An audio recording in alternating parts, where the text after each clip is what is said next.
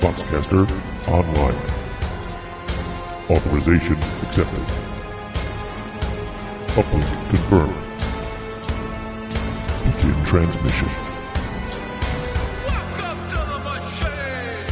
Welcome one and all to the greatest show on earth! Welcome to our fall!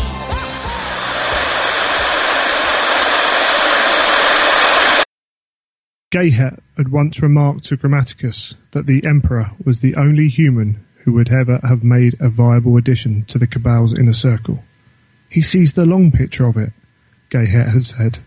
He understands the vast, slow cycle and its content to allow it to run its course. He appreciates the epochal dynamic of the true and thorough change. Have you ever met him? Grammaticus had asked. No, John, I haven't. Then you have no idea what a bloodthirsty bastard he really is. Gayhet had smiled.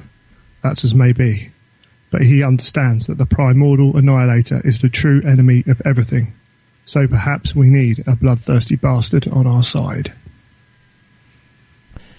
And that was an excerpt of Legion by Dan Abnett, the 7th book in the Horus Heresy series. And that snippet was read to you by our very own Greg Dan. Hello. Thank you, Mr. David Wojtek. Thank you. And we are here after Eleanor is back. And only a month after the last episode, I think this might be a record. We're doing well. Legion, Dan Abnett's 2nd book in the series. Oh, Yes. boy. I got a lot to say about this book. I'm just saying it right now. I mean, we have a lot to say about every book, but I got a lot to say other than going through the book. So, Yeah, I didn't like it. Only joking. I was going to say, what? No, I loved it. I loved it first time around. I loved it second time around. I loved it the first time around. I had a real rough time starting it the second time around, but we get into that in a minute because, as always, we've got to start with the cover. Yes. I love it. The whole book is, I mean, I think it shocked a few people that the whole book rarely shows much of the Alpha Legion. But do you ever see much of the Alpha Legion? But this is it. That is the nature of the Alpha Legion. But I think some people wanted more Alpha Legion and less, like, you know, this is very much the story of the Geno 5-2. But you've got one legionary there as he's walking down the parade of all the soldiers ranked up alongside of him, and it's like, yep, that's just that one Alpha Legion, and no one knows which one it is, and yeah, it's awesome. Okay, the Cossack uniforms, for lack of a better term, and if you're a historical player and I've got the wrong time or race, I apologize. Okay, second time through reading this, I still can't picture Bronzy and people wearing this stuff. I'm sorry. Do you know what the brilliant thing is, Dave? Huh. Last episode, I said that I kept thinking that Michael was black, and that was without a picture to look at. Okay, but I knew you were going to say this. I actually got a picture, and I'm not going to have a go at you for not being able to, because I understand. But they're in the this looks, I mean, come on, they're out in the desert. They're running around with big guns in the I'm sorry. You know what I'm picturing? You know exactly what I'm picturing, don't you? No, what are you picturing? I'm picturing those freaking Catachan models or Catachan models, whatever you call them. They're in camouflage pants, green tank tops, headbands, and guns. Okay. There are two things. One, they're Geno enhanced. So, you know, not to the extent of Space Marines, but you know, they've been bred, so they might be able to put up with it. But B, this is obviously a ceremonial occasion. Right. So this might be their ceremonial get-up, and they might not have to wear all of that when going in to proper war, as it were. They might do, they might not. I just picture them in like desert camouflage and stuff like that. I mean, this just doesn't seem the type of thing you'd go to war in. And maybe you're right. This is the British colonial forces at their height, you know, going out and conquering the world. They didn't wear camouflage. They walked forwards in their red tops. Yeah, and we hid in the bushes dressed in whatever we want and shot the crap out of them. That's why we're the United States of America. That 'Cause little everyone else- rebellion. Because we cheated. Everyone else obeyed the rules. But that reminds me of that. You know, these guys are in their formal dress wear and they're just going to go and win anyway. Yeah, I was just so funny because actually reading some of the descriptions of what they're wearing, there's times they're wearing this stuff with the cape and stuff like that, and I'm just like, you're describing it to me, and I'm still not, it's just not staying. I'm sorry, I don't picture him that way. I picture Bronzy in a green tank top with camouflage pants and big old arms holding a large weapon. That's me. Maybe a tattoo on his shoulder says mom or whatever, you know, or sept, I mean, because, you know, whatever. But that's just me personally. I do like the picture. I got a very different image in my head from the picture on the cover. So Sorry. now I want to stop, but normally we jump into the book. You know, the dramatis personae, where they always take the Shakespearean thing for, you know, who's in the book. Yeah. I love when they get to, you know, they got Alfarius, the Primarch, and then they list the other guys. Dude, even in the list of who's who, there's lies going on here. There's lies upon lies. It's Secrets and Lies is the subtitle of the book. You know, and that's the theme going through here. Who can you trust? Why should you trust them? But I just thought it was great when they just, you know, they're... Yeah, I mean, but they do title Omegon as the Lord, as the Everett Stealth Squad leader a number of times. So it's not to say it's necessarily a complete lie, just not the whole truth. Secrets and lies. You know what? If you're not telling the whole truth, you're at least partially telling a lie. You paint it how you want to paint it. That's what it is. Question. But yeah, and as we see through the whole book, Dan Abnett took this to like kind of the zenith of secrets and lies, really. And that's why I liked that you're not seeing Alpha Legion in it that much. Yeah, absolutely. It has to work that way. The book he's written wouldn't work if you saw them more than you did. Because the amount of manipulation going on is almost all I see from them. And it gives me a complete view of what they're supposed to be. Yeah, big time. So, I did like that. What else? Oh, can I... there was one other topic I wanted to hit before we get into the book.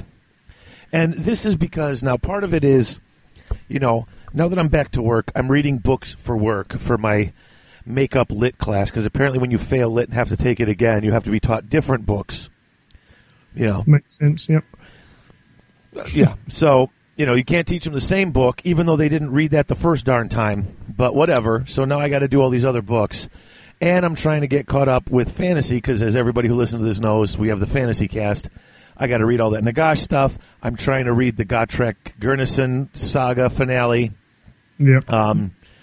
So, you know, I stopped. I mean, I'm only on like book 18 or 19. Once we get caught up to there in about a year and a half, everything I'm reading is going to be first time reading it.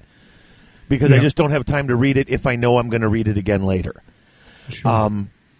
I know I don't know if I said it on the last episode or a couple episodes back, I planned on reading like 7 through 10 over summer vacation. And I just finished 7 last week. Like, I totally failed on my reading goal. But I want to explain why. And I don't know if anyone else is having this issue, and this is kind of what I want to bring. I don't know what you think, Greg. Right. But I know I was talking with my buddy Roder, and he kind of agreed with me on this. Is as I'm reading it a second time, it's okay. I do love these books. Everybody who listens to this show knows it. But sure. I'm not a person who's into the game as much. I'm not into reading all the codices and stuff like that. So I don't know. If you say, 15th Legion, I don't know. You know what I'm saying? Right, yeah. Dan Abnett is a master of throwing you in media res, just throwing you in the middle of things. The first book was a great example of that. Reading that, I was confused as hell. Yeah. What do you mean he killed what? So in here, they're throwing me right in the middle of it, too. And a lot of the books tend to do this, kind of throw you in the middle or name things in that sort of, other way than naming them. that all the fanboys who read everything totally get. I don't. And on the second time around, even sometimes it gets frustrating for me. And I'm just saying, and this is just as a guy who's reading the books to read the books because I love the books. This one, I mean, I read the first 20 pages like 8 or 9 times in the summer because I'd be like, I don't know what's going on. I'd put the book down to stop. And then when I came back, I'm like, I don't know what happened. I need to try it again. Like all the descriptions, all the terminology of the different places or the different ranks in their in the genus, the Chiliad. Like I wasn't getting it. And this was the first time I found it frustrating to the point where I was getting annoyed. And maybe I'm the only one. And I'm not knocking on Dan Abnett because I liked this book a lot. In fact, once Bronzy got grabbed by the neck and thrown up against the wall or was taking a leak and the guy was talking to him and he's calling him a liar and stuff, I'm like, okay, this is interesting. It got really good. I mean, I was really hung up on the first 20 pages and it got good on like page 28. So I guess I wasted my time. But do you ever feel that way? Like sometimes they just sort of... Every now and then I have to look up a Legion because I forget which one's the 18th or whatever. Maybe I'm overly sensitive to it because this isn't my thing. With regards to like the ranks for the Geno Chiliad and all that, to be honest, if I don't kind of fully get it, sometimes I just let it wash over my head because I'm like watching a film where you're thrown in the middle. I just trust that it will be clear as we go through, and whether that's just an expansion of of kind of how they're organised or something like that. I tend to just think, right, okay, let's not get too worked up on that. And I'm sure we'll find out exactly what a hetman is supposed to be, or whatever may be. I don't always get. When they're talking about a bit of equipment, maybe I don't always visualise it straight away until it's maybe used later on, and then it's like, oh, okay, I get it now. Yes, that's fine. You're probably right. It's probably just me. Maybe I was overly sensitive to it because it was the second time I was reading it. It's like I already read this, so I should know it, but it's been a while and I kind of forgot. I'm like, really? Like I'm still not getting it, and I already read it, and I got me hung up on it until I got past it, and it took me a while to get past it. Right, yeah, it's, there's always going to be a lot of strange words, 40K particularly likes its words that sound gothic, so there are, and Dan particularly is a classic for, he came up with a lot of the words that are now, stamped on 40K, but, every now and then I'm like, I'm not really sure I get that, or I don't realise that I got it wrong until I'm later on in the book and then something's happened. All right, so then it could very well just be me. I get it now. And that's cool. Yeah, I know that I'm happy with, there are so many guys at this place, and, Bronzy who had this, was this position in the thing, and so had this position in the thing, and I'm like, I don't really need to know the ins and outs. And then later on you find out, okay, so here's the structure, a bit more of the structure of how it works. All right. Well, like I said, that was just mine. So I do like all the little quotes that he throws in the beginning here. You got a little bit of Shakespeare, because, Lots of Shakespeare. Antique proverb, the chronicler, and war is simply the galaxy's hygiene for Alfarius. Yeah, pragmatic. And I like Bronzy's little intro here, where they're just he's just talking to him. Yeah. What are you going to do? And I think this, if I'm correct, at the end when they got him captured and he says, tell us everything. Because you want everything? Okay, ... And then it cuts away. I'm just assuming this is where... Yeah, this is part of what was going on there. Just trying to picture exactly where it would fit in, but yeah. Well, because he does say, I want the whole truth, and Bronzy says to him, okay, and then it cut ... and it never goes till they come back to him later. Yeah.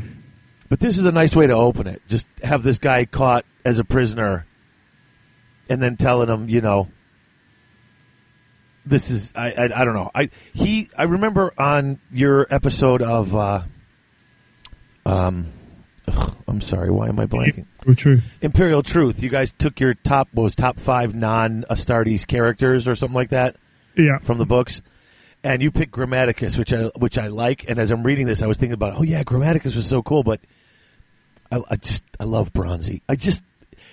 He is such. I mean, this is every, old time, long beard, veteran of the wars. I mean, he's kind of every stereotype, but I think that's why I like him, because you just slip right into him so well. Yeah, I forgot how good they were, to be honest. Those the Geno characters. Yeah. So I loved him. But I suppose we ought to jump right into part 1, Reptile Summer. Now, the other thing I noticed is a lot of the books have 2, 3, 4 parts. This one only has 2 parts, and it's the first 300 pages, and then part 2 is like the last 100, which is kind of a weird break. And then the last 100 comes so fast and furious. I thought it was just a strange way to divide it. It was like the first 300 pages is all build-up, basically. Yeah. For this one last big smash scene. There was a lot of build-up. I mean, 3/4 of the book is build-up. Yeah, but there were a lot of little smash scenes. Oh, I'm not complaining. So it feels right to me in reflection. But I remember thinking that's a strange breakup of the book. Yeah. But he really starts to knock over the Skittles in that second part. Yep. So okay, so we're starting. We are backpedaling in time. We are 2 years before the heresy. Yeah. And so we're meeting all the characters. We got Bronzy. Is it Pedo? Pedo, yeah. Pedo, Sonica. I'm assuming it's Sonica. I don't know how you're pronouncing it. We should discuss this stuff beforehand, I suppose. Soneca. Yeah. And he's interrogating this Nerthine guy, and it kind of cracks me up. They're trying to take this place, Telutan. They've been trying to take it for 8 months. Yep. He's interrogating him, and all the guy will tell him is that you are carnal with your mother, and all these things. I do like a bit of the history on the Geno 5 too. Yeah, no, it's brilliant. They've been around since the Unification Wars, which is just right there. You're like, wait, what? And that comes up later. But, the fact that the Emperor kept them because he basically, they were one of the few people that were allowed to stay together as a unit after that. But then some of the discussion that comes up later about, of course, the Emperor would like him. He kind of stole the whole idea of things from their idea of this gene-enhanced group. There's a potential that their gene forging might have led into the Astartes project, etc., etc. Right, and I do think it's kind of cool. Just they harvest all the eggs and the stuff from these slightly, mildly psychic females. And so they just basically make all these gene-enhanced children, and they're psychically connected to them, which is sort of a cool way. They run things. And I didn't realize that connection until later in the book when they're actually fighting and they can see what's going on with them. Yeah. That connection is just kind of cool. Also interesting, though, that none of them are their leaders.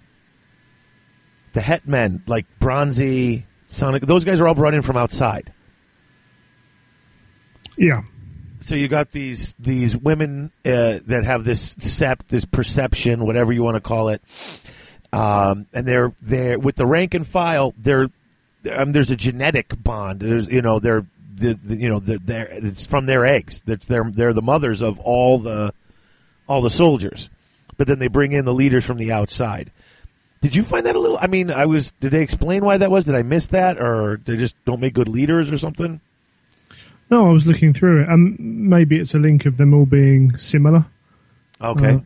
I don't know. That's just something that if they're all coming from the same way, maybe it's just a tradition thing. I mean, there's a lot of tradition and kind of prestige in what they do is what they do. Right. Which is one of the reasons why they're still around. But True. yeah, so I was just as you were talking, trying to flick through, but I can't really remember them saying anything specific about it. Yeah, and I know it comes up later as some of the description, which is why, because in my notes it's not here yet, and I know I wrote something about it. So, so Sonica is in charge of the dancers. They're trying to get to the command post before nightfall, because at night the Nerthine come out, and apparently the Nerthine are just freaking psychotic. Now they're humanoid. Yep. You know. Well, yeah. There's links back to. Yeah, I mean they're one of the people that we lost in the Dark Knight or whatever. Yeah. Yeah. They're But part we of have, yeah, but we have seen during the interrogation that it wasn't. There was something a bit strange about the way the Nerthine talked. Yeah. There was a little sparkle of something may not be completely right there. Which is great because we need somebody to fight against, and we need a good reason to fight against them. Other than they just don't want to, because they actually mention how a lot of these the leaders, the females, they feel bad whenever they got to go, and they come in and they find a planet of lost humans who don't want to rejoin, and they have to get wiped out. Yeah. So we got this Geno fight. Oh. Lord Commander Namajira, which in all my notes I just kept calling him Big N because his name got too long to write. Pretty much. So if I keep calling him Big N, forgive me. And I know it sounds childish, but whatever for him. Yeah, I might have just called him N. Yeah, he's getting pissy. Teng Namajira. Yes. Yes. Yeah. And he's not happy. 8 months. Dude, that's a long time. That is, yes. To bring a planet into compliance, or to just stop. I mean, we keep reading where, and now granted, this is the Imperial Army. These are not the Space Marines here, but just see the Space Marines coming in and taking a planet down in a month, and so 8 months with the full might of the Imperial Army, which has at least a half a dozen Titans. Oh yeah, as it would do, yeah, a proper Imperial Crusade fleet. And also the New Thern haven't got a massive level of technology. No, although they have magic of some sort. Yeah. And the stuff that happens there is pretty cool. Yeah, definitely. So he's trying to get back before night, and then it jumps over to Bronzy, who was part of the Jokers. And he goes to see Uxor. That's the term, the Uxors. He goes to see Honan Mu. And she's talking with her aides to this really big guy, and he's looking at him, trying to hear what's going on, trying to pay attention where he's not supposed to pay attention. Of course, as soon as he describes how large he is, and they're already Gene Hansen, like, ooh, Astartes. Yeah, big time. Yeah, that's the immediate thing, because the Gene Hans guys aren't small. Yeah. And yet the specialist looks huge. And I like how she stops. What are you doing? I'm going for water. And she's like, you already had your ration today. He's like, well, I was out. He's holding his gut in. And she's like, oh, does that hurt? What? It's like he's standing around the ladies. He's, in his 60s. He's getting a little thick around the belly. So he's holding his gut in for the ladies. I found this very appealing as a way to, relate. Oh, yeah. With all the Astartes stuff, it's nice to see some real just human, regular, everyday human interaction. Yeah. Yeah, and it just shows for the Uxor that she's all right. And also that Bronzy, he's irreverent, he's humorous, he's clever. He's like this first little scene of him, and you get a very clear picture of what he's like. Oh, yeah. And it's helped by, tapping into a few stereotypes as well. But he's that guy in the film that, yeah, he's the Joker, but at the end that he's going to be the bloke everyone relies on, is going to pull through and all that kind of stuff. Yeah. Oh, I like she asked him, isn't there a mandatory fitness requirement? And then someone of her age says, or a weight threshold, and there's stuff like, they're totally teasing. What I really like is when he finally goes, and this is where you know everything you need to know about Bronzy. Are the dancers in yet? They should be in by now. He owes me a wager. No, yeah. They're not in yet. Oh, I want to go take a team out. No, it's going to be dark soon. That's why I want to get out there. No. And then she says, are we clear on that? No clever or ingenious misinterpretations of that order forming in your mind this time? He shook his head, as if, there better not be. Good night, Hetman. Good night, Uxor. So you can already tell he misinterprets instructions regularly when he doesn't like them. And she makes sure it's very freaking clear. She said no. And then what does he do? He walks in. Che, yeah, get a 4A team and be ready in 10 minutes. Is this sanctioned? Absolutely. She told me personally she doesn't want some fug-fingered ramble blundering around out there. So have the boys get ready and we're going. It's just make sure it's sharp and not fug-fingered and ramble blundering. Yeah. Yeah. I mean, just... Yeah, he's got his idea. He's like, no, I'm not leaving my mates out there. And we'll work a way round. Right. And so then he goes to take a leak, and you'll stay put tonight. He gets this voice, and he's like, actually, I think I'm going to finish what I'm doing, because he's peeing. And he turns around, and there's that specialist, which is obviously the Astartes. Yeah, I mean, you get the good thing about them being the Geno Chiliad is they're not intimidated by the pure physical size of the Astartes because they're bigger than normal humans. Which at first I was confused until I went back and realized, oh, wait, they're bigger too. Because, yeah, everybody else is like, oh, Astartes, please don't poke our eyes out or hurt us. Yeah, so his initial reaction is like annoyance, and it's not until that he gets put in his place that he's actually like, oh, crap. Because he really does. I mean, there's that part. Is that a threat? Does someone like me need to threaten someone like you? And he looks at him, come on if you want some. I'll take you on. And I'm like, holy crap. Yeah. And then, and then they get some little potty jokes going in here. And then Bronzy just looks at him. I could mess you up, son. I really could. You could try. I mean, this is awesome. But then he goes, tell me your name. I'm Alfarius. And he looks at him. You liar. And then everything goes to the wall. Yeah, and then everything starts exploding, and that's when you go out there, and it cuts back to the group, and Sonica and the dancers are under attack. This air magic is cool. It almost looks like hail's coming down, but when it lands, it blows up. Yeah. And where's the... the Falx was astonishingly proficient and barbarous weapon. I like their weapon, the 2.5-meter hybrid spear and scythe straightened out. It's really cool.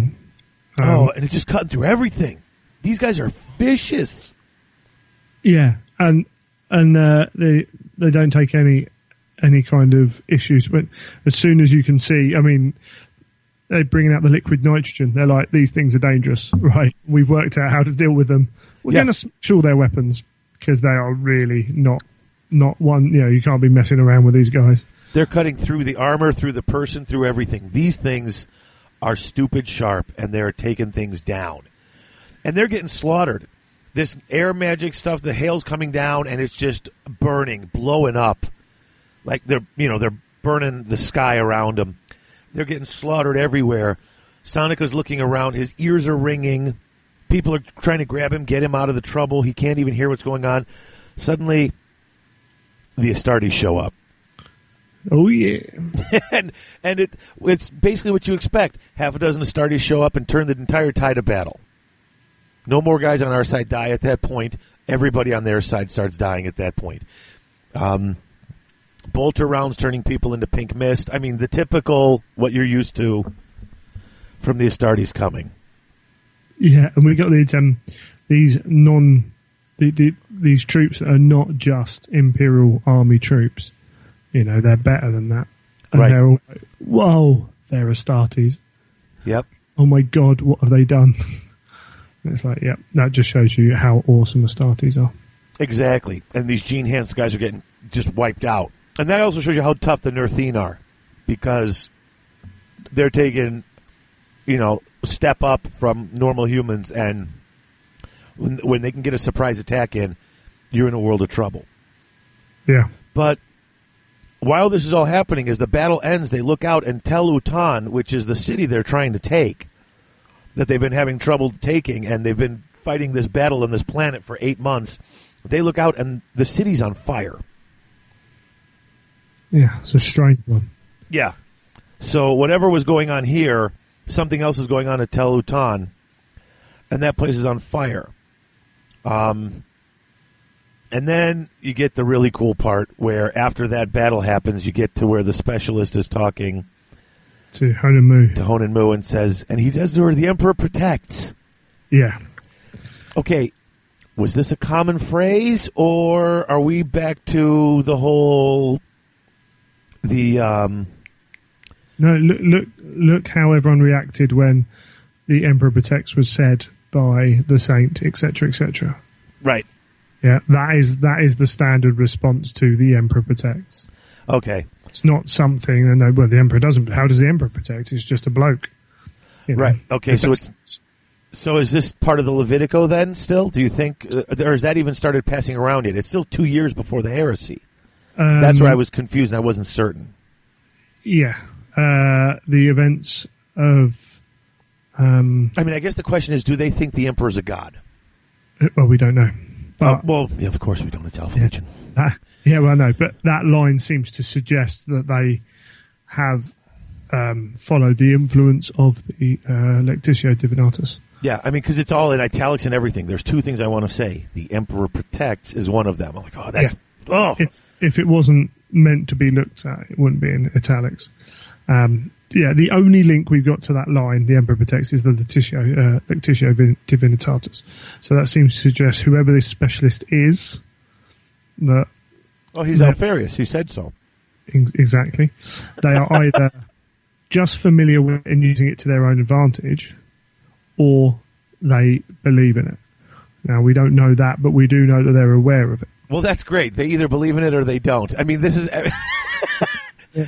But page 35, and you're questioning everything that comes out of the mouth of this, this specialist who is the Primarch allegedly of the Alpha Legion, and this just does not let up through the whole book. No, it doesn't. It's flippin' brilliant, actually. It just never stops. And in fact, when you get to the Imperial, when Sonika and Bronzy, who have two very different takes on service with Alpha Legion. Yeah. These whole arguments keep coming up about whether this is right or wrong. And I like it because it reminds you of a lot of the parallels of the arguments within the Mournival. This idea of right and wrong and keeping secrets and the lodges and all of this stuff. It's a very similar parallel. Where are you going with this? Is this harmless? Is this something we should be engaging in? So I did like it. Yeah. And Bronzy's pretty good because he freaking gets a gun. He pulls a gun on the Astartes, on the specialist. And my compliments. That was a genuine feat of stealth. Yeah. So, this was great. And this is where you get that a bit of fear back with the Astartes. I loved reading this part. Does that have to be aimed at me? I don't know. I feel a lot comfortable like this. I want some answers. Gunpoint will simply get you killed, Het. Yeah. Yeah. So, the dancers got cut to ribbons. Is that part of your plan? Yes. You admit it. You used my friends as cannon fodder. No. I used them as bait. Yeah. So we see the first point now that we see the Alpha Legion are not above doing whatever they need to do to get the job done. Yeah. And then you get the top of 35. And this is the first time you hear it, and it's another thing that you can sum up the book. Don't look so shocked. Life is all about secrets, and I'm prepared to share one with you. Honesty is the only really valuable currency. I'll tell you this truth on the understanding that you can trust me. I can do that, said Bronzy. The Nurthane are quite toxic in their power. No conventional assault's going to break them. They're possessed by chaos. And he goes on to tell them about that. And, I did ask my men to spare and protect as many dancers as possible. That's honest, I suppose. Brutal and callous. We live in a brutal, callous galaxy. It's just going back and forth. And he lowers that weapon about a half an inch. And next thing you know, his head's banging against the wall and he's being held by his neck. Never point a gun at me again. I won't. Good. Are you really Alfarius? What do you think? Never a straight flippin' answer. No. Really interesting part for me was they are possessed by chaos. Because we've had some different takes on what are these creatures that we're fighting that we've never seen before. we know there is stuff in when we travel through the warp, but what is it? But we've got the Alpha Legion coming out here and saying they are possessed by chaos. But later they also say it's just another Xenos form. Yeah. But they know it as chaos. Exactly. Where do they get this? I keep reminding myself it's 2 years before the heresy. It is 2 years before that first trilogy. And the word possessed as well. Exactly. Interesting word. So that's a bit interesting. We get told in other books that no one really knows about chaos. We get maybe some conflicting bits in here, but not enough to make any real judgments on. I do like that when Sonico wakes up and he's still alive. And how many do we lose? Too many. And there's 3 Astartes there. And they're like, we regret, their loss. War requires sacrifice. A victory's been achieved, but we take no pleasure. They took the time to stop and say sorry to this guy. Which, I don't know if they're thinking about recruiting him later or what's going on, because they didn't seem to be. Everything they do, I question their motives at this point. Yeah, you would think that they may have spotted something in him and want to see how he reacts to the knowledge of what has actually happened. Yeah, and because they go in and they thank him for his sacrifice and they apologize for the losses.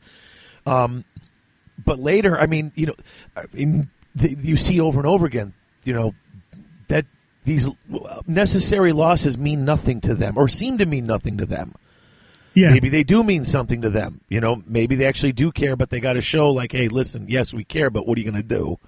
I think, for me, my first thought was, what is Sonica's reaction to telling him that you had acceptable losses to make us do our thing? Because if he reacts badly to that, he's never going to make an operative. Right. If he can accept that fact, no matter how begrudgingly or whatever, then they could potentially use him. Yeah. But, you can't either way. And then we get the first proper, do you have names? I am Alfarius, said the first. Sonica inhaled hard, blah, blah, blah, blah, blah. I am Alfarius, said the second figure. We are all Alfarius, said the third. We are Alpha Legion, and we are all one. See, and this I thought was really cool, but in the beginning confused me, because everyone's saying, he's big. But then he comes as I'm Alfarius, and he's like, you're a liar. And I'm thinking, dude, the Primarchs are way flippin' bigger than the Astartes. They are to Astartes as Astartes are to us. I was under the impression, or I have been for the last 6 books.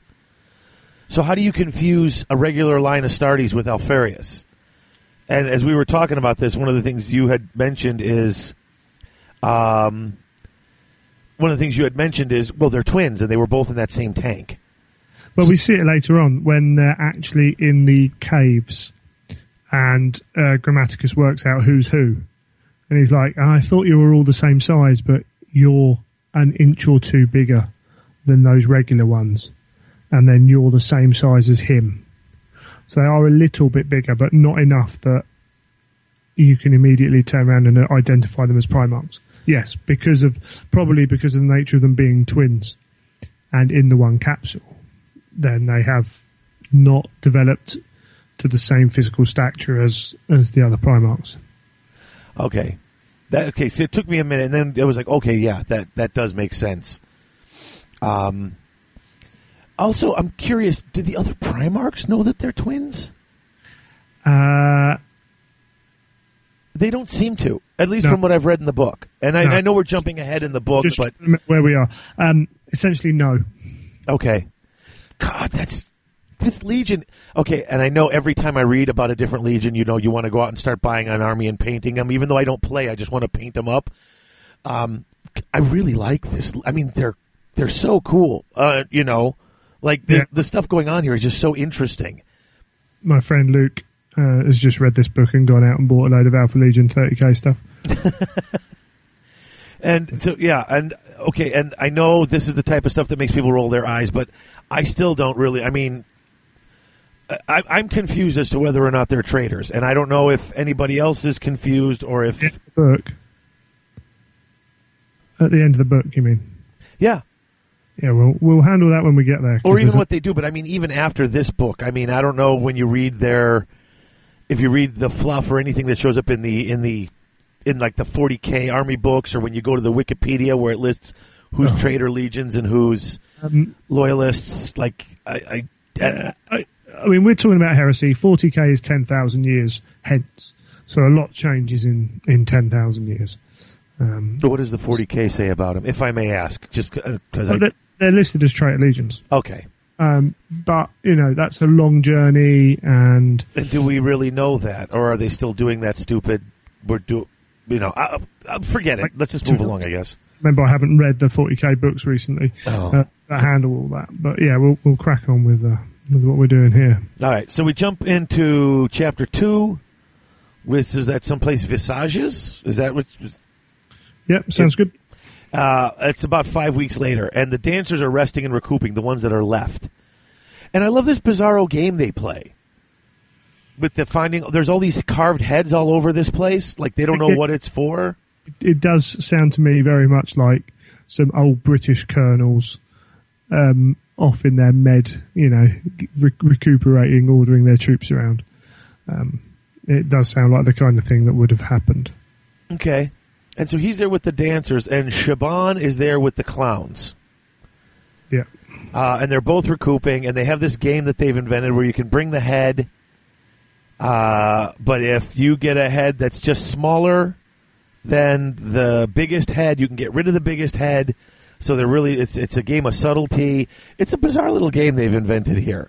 When you bring a head that you can move to the line, the soldier that finds one gets a glass of a cup of wine. So everyone's kind of sit around drinking in the sun, playing this bizarro head game with these things. Get boring otherwise, wouldn't it? Yeah. Now I like this. Shaban was hurt, and he had to leave the command of the clowns to Fugging Strabo. Yeah. And this becomes like a running joke through the whole book. And it's another one of these little bits that Dan Abnett throws in there that cracks me up. Everybody calls Strabo Fugging Strabo. And it's just, it's like, you leave, nobody likes to leave their command. Nobody likes to leave it in charge of somebody else. And so, if anything is not the way they like it, it's because of Fugging Strabo. To me, it cracks me up. Yeah, I think the fact that you're also leaving it in the hands of Fugging Strabo. Yeah. Like, okay, everyone knows he's competent, but they also know that he's a bit of a pain or things occur around him. But I think all this, I've written it down at various points, it all grounds the book in a reality. These are all the little bits that make you think, that could be out in Iraq somewhere. You could have there's a Fugging Strabo wandering around somewhere, Yes, and for anyone who's listening, in case you're listening with your children, it's Fugging, Fugging, because you got to have bad words if you're in the Army, but you can't say them in the book, just like frack on Battlestar Galactica. So, in case it sounds weird when it's coming through, I'm just throwing that out there. We're not breaking the explicit rules. Another one that Abnett made up. But yeah, so I know Dan, well, I'm pretty sure I've heard that Dan talked to a few vets before writing this book. Oh, yeah. I don't know if those ideas, were drawn out of them or how they came about, but it's certainly all those bits do ground the book in a reality. Yeah. And I love the other little bits where he screams for education, where the heads are so close. Yes. And you got the Munitorium aide, who's described as the put-upon Munitorium aide. He's like, really? I'm kind of working here. Listen, we need somebody to measure the heads. It's that First World War, you call upon your Batman, who used to be your butler. Come on, come out here and judge these. And then when Bronzy shows up, they explain all the rules to him, and he bets against Sonika, who's his friend. He's like, screw you, I'm betting against you. This is typical good friends, guys who know each other, tough guys all doing their thing. I'm really enjoying it. Of course, Sonika wins, and then he wants to know why Bronzy's there. And can't I just come and visit a friend? no, I actually know you too good, or too well. But then they get interrupted because the Munitoria maid comes out and Sonika's got to identify a dead dancer. They found another one. Yes. And so he goes out and he goes, this isn't one of mine. He's got all the tags and the marks of a dancer. So I don't care what you're saying at this point in time. I know my men. This isn't one of them. He has no heart and lots of modifications. And then they see the little weird snake/serpent tattoo. Yeah. And this is the first kind of change of direction. It's like, yeah, this isn't all going well, is it? Yeah. So now we get something interesting here. All right, there's spies here. When Bronzy and Sonika finally get to talk, I didn't abandon you. And that's what he wanted to tell them. I wanted to come out and get you. They stopped me. I know we were bait. And then they're all Alfarius. So they have this discussion. They all say they're Alfarius. They know they can't really trust them 100%. So they've got this body, and they go to contact Honan Mu. They want it airlifted out and examined. If they've been infiltrated, this is bad. And so they contact her through. They go through the encrypted channels. They want to make sure this is on the down low, because if there are spies, I mean, this makes sense. The fewer people know a secret, the less people you have to kill later. Yeah. Because if their spies are this good, you got to keep with as few people as possible. In fact, when she asks who knows about this, Bronzy doesn't mention that Sonika knows. No, he's sharp, isn't he? Yeah. It's the redundancy of, I'm 99% sure that this is all fine. But just for that 1%, we'll keep an ace up our sleeve. Yeah. Yeah, you're staying here. Why? Because anyone who knows is going back. You're staying here. Why? Because if this was intercepted and they kill me, somebody still knows what's going on. Bronze, you got to be my Joker. You got to be my ace in the hole. Because if this is already snafu'd, you are what you got to be. So I'll take Dimi Shaban with us, because I think he can be trusted and he's good in a fight. Yeah. So you could already see. I mean, Bronzy's smart. I mean, you don't live this long as a het, as a leader. In the Imperial Army. I mean, I always picture the average lifespan of an Imperial soldier as about 12 minutes. Yeah, pretty much. I mean, you talk about the billions and millions that go to all these planets and die. A guy who survives 60 years seems very much like the exception and not the rule. Yeah, a little bit better maybe in the Great Crusade era, but still. Yeah, well, they're not all getting eaten by Tyranids in the Great Crusade era. And everything else, yeah. So they put the body on ice and they go. They drive for 3 hours. And Shaban's like, you going to tell me what this is? Brian goes, no. Nope. And he trusts him, but he's not telling him. I trust him and he's good in a fight. He's not telling him. The secrets and lies are already here. There's a spy. I don't know who I can trust. The paranoia level in this book is so much higher than in the other books. Yeah, big time. Even with the stuff, when Johnson doesn't tell anybody flipping anything. And you know that place is going to go south because the whole world's a death world infected by chaos. And here I felt much more paranoia. You didn't know who you can trust or what's going on.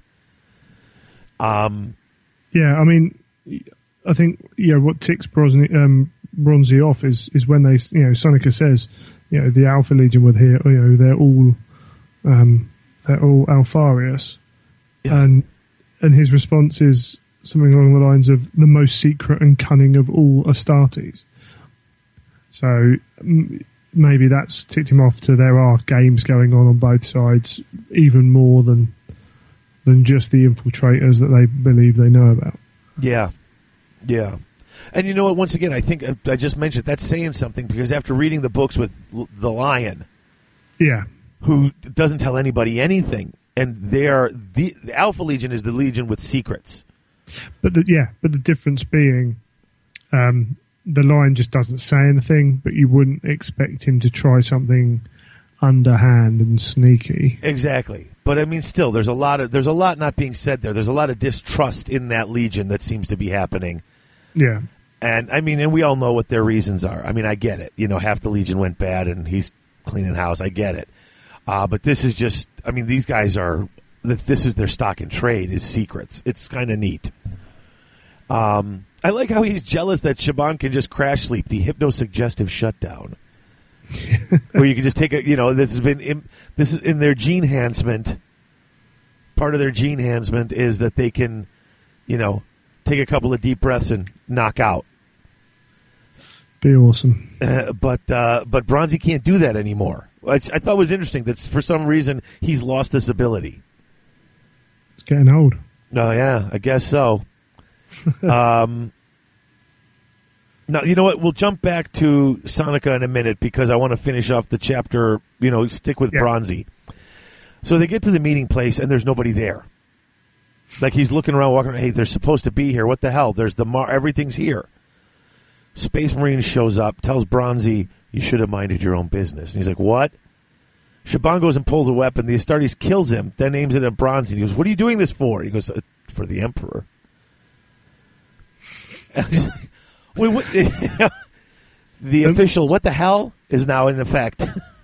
Yeah, because you just don't know if this Marine is good guy, bad guy, what the hell's going on, whether he's doing it on orders of Honan Mu, whether he's just intercepted it. It is crazy. Yeah, Mu is supposed to send someone to meet them, and this guy shows up and kills Shaban. You should have kept quiet. I was like, oh, what's going on? But while that's going on, Sonica wakes up and he notices that the animals that are near the camp, they seem spooked. They get up and they take off and they run. And he's like, oh, crap, something's here. And he runs to go sound the alarm, and the Nerthine are attacking. And they're already in the camp. Like, yeah, they've already got in. Yeah, people are starting to wake up, and they're waking up to guys standing in their tents cutting their throats. I mean, they're SOL at this point. They really are. And the attack seems to be going after the freezer where that body was. And he's killing all the Nerthine he can, and he's in there just basically defending. They're in the freezer. They're in the freezer. They got a choke point. They got to get into the place, and they're just defending this area from them. And that's where this scene ends. So basically what's left of his dancers is getting butchered. Yeah, out there in the desert, and he's got a few rounds left. I mean, this is that, you know, they've got the place surrounded. You know, I've got a couple of clips, and I'm going to do my best to hold him off. But he's a dead man, basically. You know, they got this place surrounded. Yeah, I mean, the one thing we didn't cover in the chapter was the song. Yeah, just suddenly came to me. You know what? And I didn't get this. Like, throughout the whole book, I still don't get this. Like, I never saw if there was a literal connection to anything. I mean, they talk about him a bit later and why they kill him and stuff like that. Yeah, it's there. Supposedly, he's trying to suggest that there's something in these heads and there's a power at work. But I'm just trying to think if I remember how it, you know, kind of pays off and don't really get a feel for that. So maybe it just went over our heads. I don't know, but it's possible you missed it. Heck, if we ever get an interview with Dan Abnett, let's ask him about that. Put that on the list of things to ask Dan about. Yeah, if we ever get him on the show. From the hag and hungry goblin that into rags would rend ye, and the spirit that stands by the naked man in the book of moons defend ye. And he knows that because his mother used to sing. It's called the Bedlam song. Yeah. So wait a minute, Bedlam song. I'm just thinking about that. Isn't that the code word at the end of the book? Bedlam, yes. And with the E at the end, is that how you normally spell Bedlam? I didn't think there was an E at the end, but yes. So yeah, what does that mean? I have no idea what it means. But it's another thing in there. Maybe it's it's sitting there and it's stuck in this guy's head. He dreams it. Yeah, who the heck knows? Yeah, and his wound, that wound he got, it was, what has he got? He's got bits of the, like, So an Earthling was killed next to him or something, and bits of his bone Sure. were lodged into his. Oh, that's so gross. Yeah, but so yeah, like you said, the song comes up, and I know that there's listeners right now who are going, well, you just must be stupid, you're not getting it, because I was reading I was reading our iTunes reviews from both the UK and the USA, and just to see if we had any new ones. And that's the thing that keeps coming up. People say they like listening, and then they're yelling at the radios, but what about this, you idiots? So now anytime I don't get something, I'm just assuming somebody's yelling at the radio. Yeah, that's all right. Yeah, it's fine. Whatever. Yeah. So then we get to chapter 3. And John Grammaticus, he's amazing. Yeah, I love this. I love this little first chapter. Though John Grammaticus was over 1,000 years old, he had only been König Henneker for 8 months, and he was still getting used to the idea. Well, geez, there you go. That's got me interested right here. Another. I mean, that's just fantastic. So now he's an officer attached to the Geno 5-2. I thought it was interesting that after his first death, he slowly became less and less devoted to humanity. Yeah. So Still unashamedly fond of them. yeah, like he's not quite human anymore. I suppose if you get brought back from the dead, though, and you're not a zombie, that's going to do something to you. Yeah, and he spent many a year with the Cabal, so yeah. Right. So he's with the Cabal, which we're learning now. They have shared the acuity with him. So now he sees the long view. So he knows what's coming with this. He knows basically what's in store for humanity in the future. Yeah. The Cabal came to Terra when the earliest humans were alive. And I like this. They talk about the primordial annihilator, which we know as chaos. Yep. And humanity is either going to be the greatest weapon against it or the greatest weapon for it.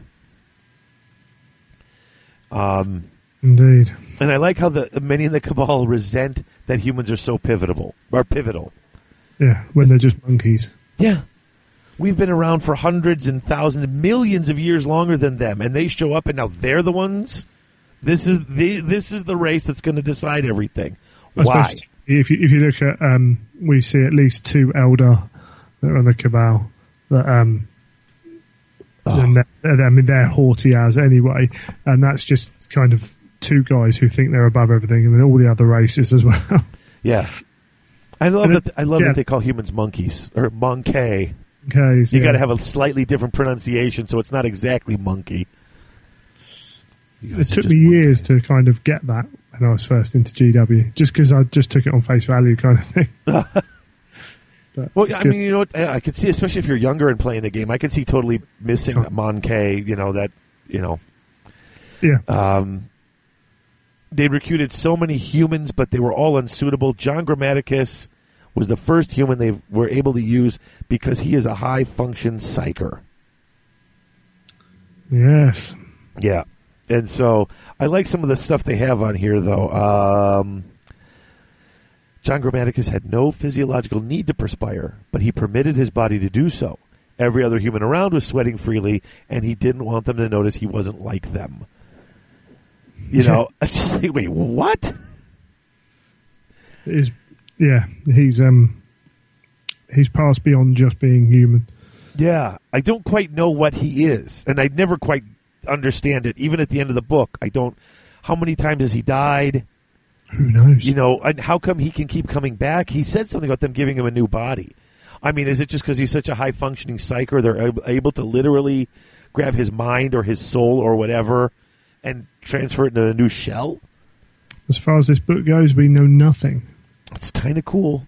Indeed. I do like, just before we move on, they were like, yeah, you know, we need to work on you humans now and make you save the galaxy and make sure it doesn't descend into this horribleness that it's going to become. I regret we didn't abort you when we had the chance. Yeah. It's like, looking back, it would have been easier just to kill your planet. But, you know, had they done that, then this issue would not be around. He's got a point. It's like one of those things. Do you go back and kill Hitler when he's a kid? No, you put him in an evil baby orphanage. Why did I know you were going to say that?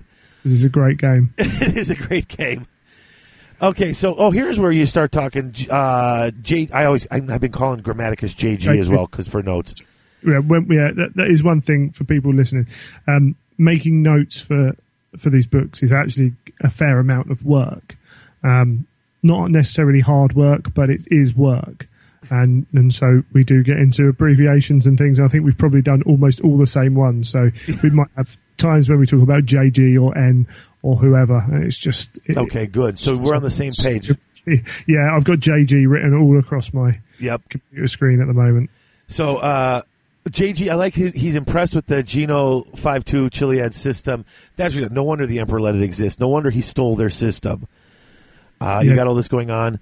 The girls are perceptive, which is where they get that sept powers. Yeah. They're basically really, really weak psychers, but they've got this connection to their own. Well, I mean, all their, like I said, all the soldiers underneath them, as we talked about before, came from their own eggs. So there's this. Yeah. And that's kind of a cool thing. They've got this sort of perceptiveness, this slight psychic ability. And if you make all of their gene-enhanced soldiers out of their own eggs, that's their blood. That's their genetic code in there. There's an automatic connection that they're That's really clever. Like, whoever the hell thought this up, I don't know if this was a Dan Abnett invention or if this was something they discussed, during writing meetings. But that's cool. That's really cool. I like that. Yeah. Very different. And then you meet Ruxana. Apparently, as they get older, when they hit their late 20s and they turn into old maids. Because, in your late 20s, you're an old maid. Because apparently, in the far future, it's pretty much the same as, if it's Sense and Sensibility. Or some, 1800s. Well, you do have that link back to that Gothic time all through the 40K. Yeah. But it makes an interesting kind of system. Yeah. But I like... for Ruxana to be the person she is through the book. Yeah, he likes Ruxana. The young aides annoy him, and their promiscuousness annoys him. Yeah. But it's well, why not be promiscuous? They're sterile. Yeah. That's like sort of their... The only thing that can happen that's bad during sex is unplanned pregnancy, obviously. Yes, basically. I'm just, I stopped and I wondered, I said, wait a minute. Who are they getting with? Is it the officers? It can't. Please tell me they're not getting with the line soldiers. It's not their bloodline, though, is it? Okay, I guess. Hopefully not. No. I mean, that just gets in a whole creepy area with me. But I don't want to overthink that because that leads me into. Even if it were, they'd probably spread the Uxors around the different. Oh, okay. I can see what you're saying. So you're whilst you're maintaining a bloodline, it is not enough. Well, I just assumed that there was their bloodline under their command because that's that connection. I assumed it was that way. So, and actually, all the eggs are removed, so it doesn't really matter. Yeah, I guess. I guess not. Yeah, you can just. Yeah, it's still weird, but yeah, the bloodline issue isn't actually a problem, is it? But just the fact that it might be your second, third cousin or whatever. But some parts of the Deep South, it's all good. Hey, watch it. My family tree is in that section of the. Which country? Yeah, no. Heather's whole family comes from down Hammond, Louisiana, right around New Orleans. So, okay. I mean, I know that her family tree branches though, so that's fine. So we're okay. 6 fingers on each hand. So, this is interesting. So they want to know what John has to report. And Monlow Harbor used to be a starport, but it flooded, and so now it's a seaport. And the main island or the main wherever, this area, used to be this huge starport. And they're like, do the Nerthine even know this? No, they don't know they're originally from Terra. They don't know that they're originally from here. And then he starts having his... another little flashback. And once again, this... dude, anytime you get a flashback and the Emperor's in it, I mean, I get all excited. Because, I mean, he's the most fascinating character in this. And so after the bloody conquest of Batrika, Grammaticus was one of 100 Caucasian officers invited to the triumph at Pash, hosted by the retinues of the Thunderbolt and Lightning Army. That's the Thunder Warriors, right? Yeah. So during the festivities, the Emperor, even then he had been known only by that objectionable epithet, had grandly turned toward the tables to personally thank his foreign allies and the leaders of the mercenary clans. Grammaticus had been one of hundreds present to receive his grateful handshake.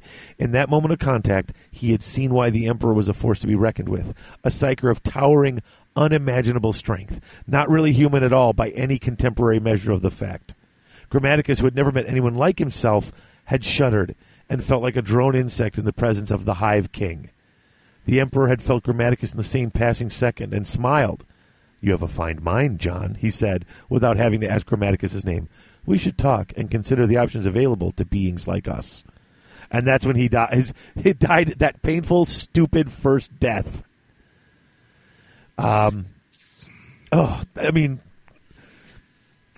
the Emperor was interested in him. I mean, he could have been. Who knows? With the psychic strength he supposedly has, he could have been like the Sigillite. The Sigillite, or another Sigillite, yeah. Potentially. I mean, I know I'm just reading into it, but still. We have to read into it. It opens some interesting kind of thoughts about maybe not just his psychic nature, maybe he felt more than that about him. Like just had an inkling into his character, things like that. But actually, there are a fair bit further on. There are some interesting lines in some books which potentially change this line as well. Okay. Well, here's my other question. He starts thinking, could I have changed the Emperor's mind? Like, he apparently saw something in the Emperor, too. Like, it wasn't just one way. He kind of saw into the Emperor's plans, so maybe the Emperor's like, we need to talk because I need to get him out of the way. He might have seen something like that character side of John Grammaticus, not just his psychic ability, but also the way he goes about things, the way he thinks. There's a lot of possibilities in there. Were psychers unknown at this time? Because Grammaticus didn't know there was any other people like him. They certainly increased in thing, but in one of let me read the second. Yeah, they must have been known, but I think they did increase in kind of regularity. Because he'd never met anyone else like himself. I mean, unless he's that much beyond a regular psyker, that he's that different. We are talking start of when the bloody conquest of Bactria at some point during the Unification Wars. So, his early Strife Age victories, it's quite a long time before. Was this before, what do they call it? Was this before Old Knight? No. He's not that old. He's it says he's about 1,000 years old, doesn't he? So the Unification Wars happened right before he got the armies together and went out on the Great Crusade, right? I mean, do I have my timeline correct in my head?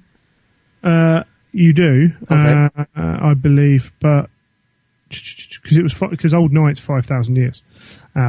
Old Knight was from when Earth was first kind of. Terra was everything's all right, and then it all crumbled, and that's when the wars started. Blah blah blah blah blah, and then the Emperor came through. But obviously, it took a long time for the Unification Wars to go through, and then to build up the legions, and then the Great Crusade, etc., etc. It's all big periods of time. Right. Well, I'm just saying because Grammaticus it says was over 1,000 years old, so I'm assuming not over 2, because then it would say 2, maybe. I mean, who knows? I could be overreading this. It's 1,000 years for that psychogene to have increased in kind of numbers. Yeah. So he meets the Emperor, and then he died. He died. And then, and I like Grammaticus. Why did the Emperor never warn them about chaos? I'm glad somebody finally in these books asked the question. Yes. We've been asking it for the last 6 books. Why the hell didn't he warn the Primarchs? Because you would think that that's a good, important... I mean, that's an important bit of information. So, I liked that somebody finally asks it. And I like when he's hitting on Roxana, at the beginning, in the chapter 2, he goes, they bring him back to reality. I also like how he knows exactly how old the starport is, but he estimates it and roughly, gives it a ballpark, and he actually makes sure he's off by a bit. Yeah. Doesn't want him to know how much he knows this stuff because, it's not, he doesn't want to give away too much. Yeah, that's an old habit that probably isn't needed here, but he's so ingrained in him. And he's keeping secrets too. I mean, it's not like he's any better than the Alpha Legion, which is part of the problem. Leads here is that both of these two groups are so involved in having the upper hand knowledge-wise that it causes all this issue. Yeah, and what he's doing to Roxana is he knows exactly how to push her to get what he needs from her, although he has those feelings for her. Yeah, he also that he needs to do. So he's like, "Oh, you're getting old, and I can show you a bit of blah blah blah." It's interesting because he's in love with her, and he hasn't been in love in a long time. And the Cabal is not happy with this. They're like, "Nah," and he's like, "You know what? Deal with it." But they're telling him he needs to leave this girl alone.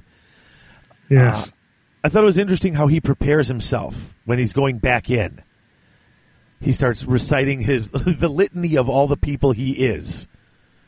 I am Grammaticus. I am playing Kennig Heinecker, who is playing this guy, sort of moving into that mode of all these different people that he is being. Yeah, That's just lighting cool. his mind up. Yep. And then he gets to the checkpoint, and he Jedi mind tricks. That's what I keep calling it in all my notes. He's Jedi mind tricking all these people. Big time. Where's your passports? Right here. You saw them. They're good, right? Oh, yeah, I saw them. They're good, right? Move along. Those aren't the droids I'm looking for. That's exactly what I've written.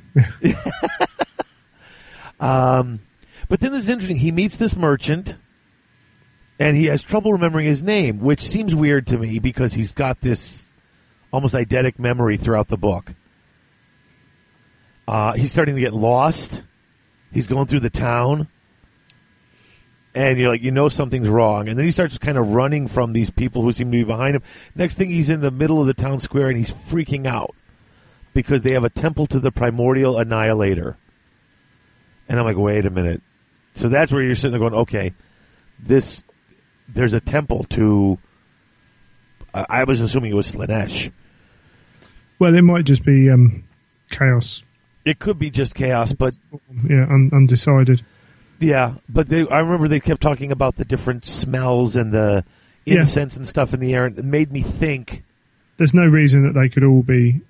the city could, honour all of the gods. True. That have Slaanesh maybe above the others. Things like that. So but things have started to go wrong. Yeah, and he starts to get really confused and scared. This is not the John Grammaticus that we've seen a few pages ago. No, this is not. Yeah, this is nothing. I mean, basically, for the last... we've only known him for 20 pages. But he's strong, confident, knows exactly what he's doing, and remembers stuff from 1,000 years ago.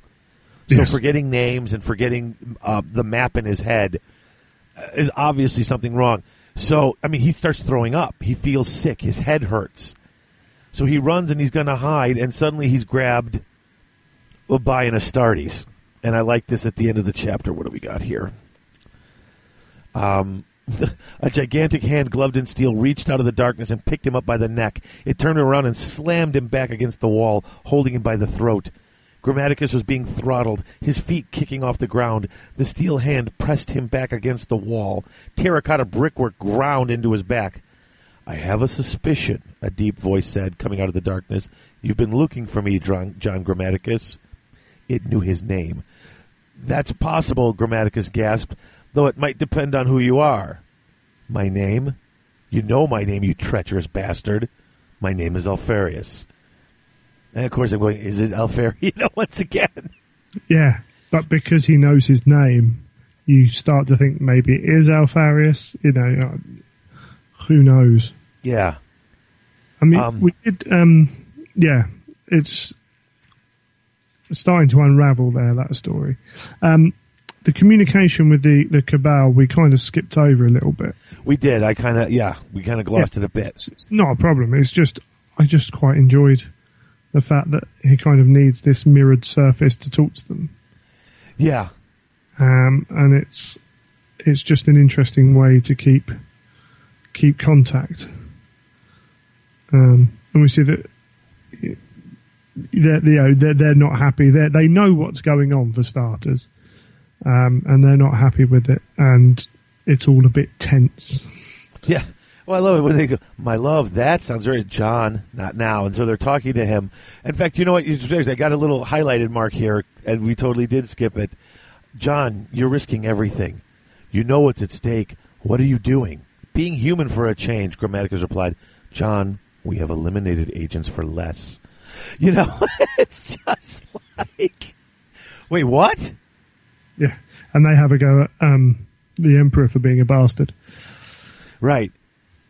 I'm sure you have, not in the old days, but in these later days, I'm sure you have. I am not threatening you, John. Yes, actually, you are.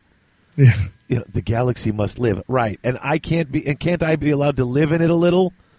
I mean,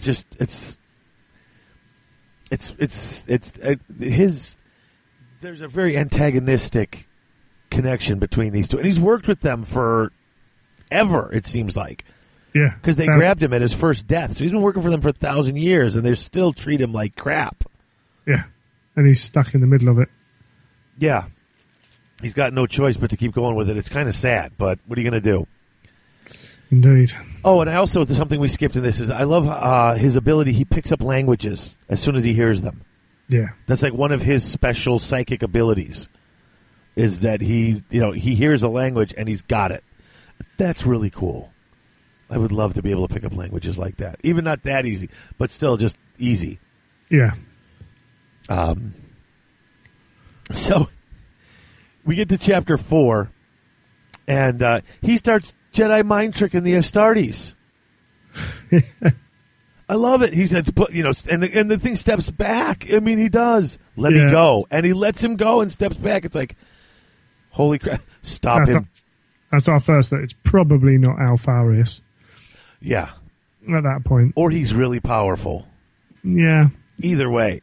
I mean, Astartes are pretty mentally strong. Yes, they are. So for him to do that, stop him doing that. The guy cries. And that's when his head goes on fire. And that guy Sheer, the Astartes psyker that they have, it's just blasting him. We're after the Council of Nicaea, aren't we? No, I can never remember. No, I don't think so. We're 2 years before the heresy. Oh, 2 years. Ulanor was not that long before the heresy either. Okay, because we can't remember. It wouldn't surprise me they're employing a psyker when they're not supposed to. I mean, it wouldn't surprise me a bit. Absolutely. But I can never remember what happens where with all this stuff. So he gets blasted. You better tell Alfarius what he wants to know.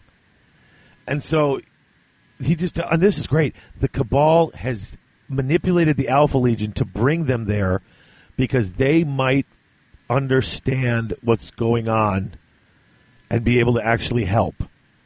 They know what chaos is, and they're it's a way more than a Xenos threat, and you need to talk to these guys.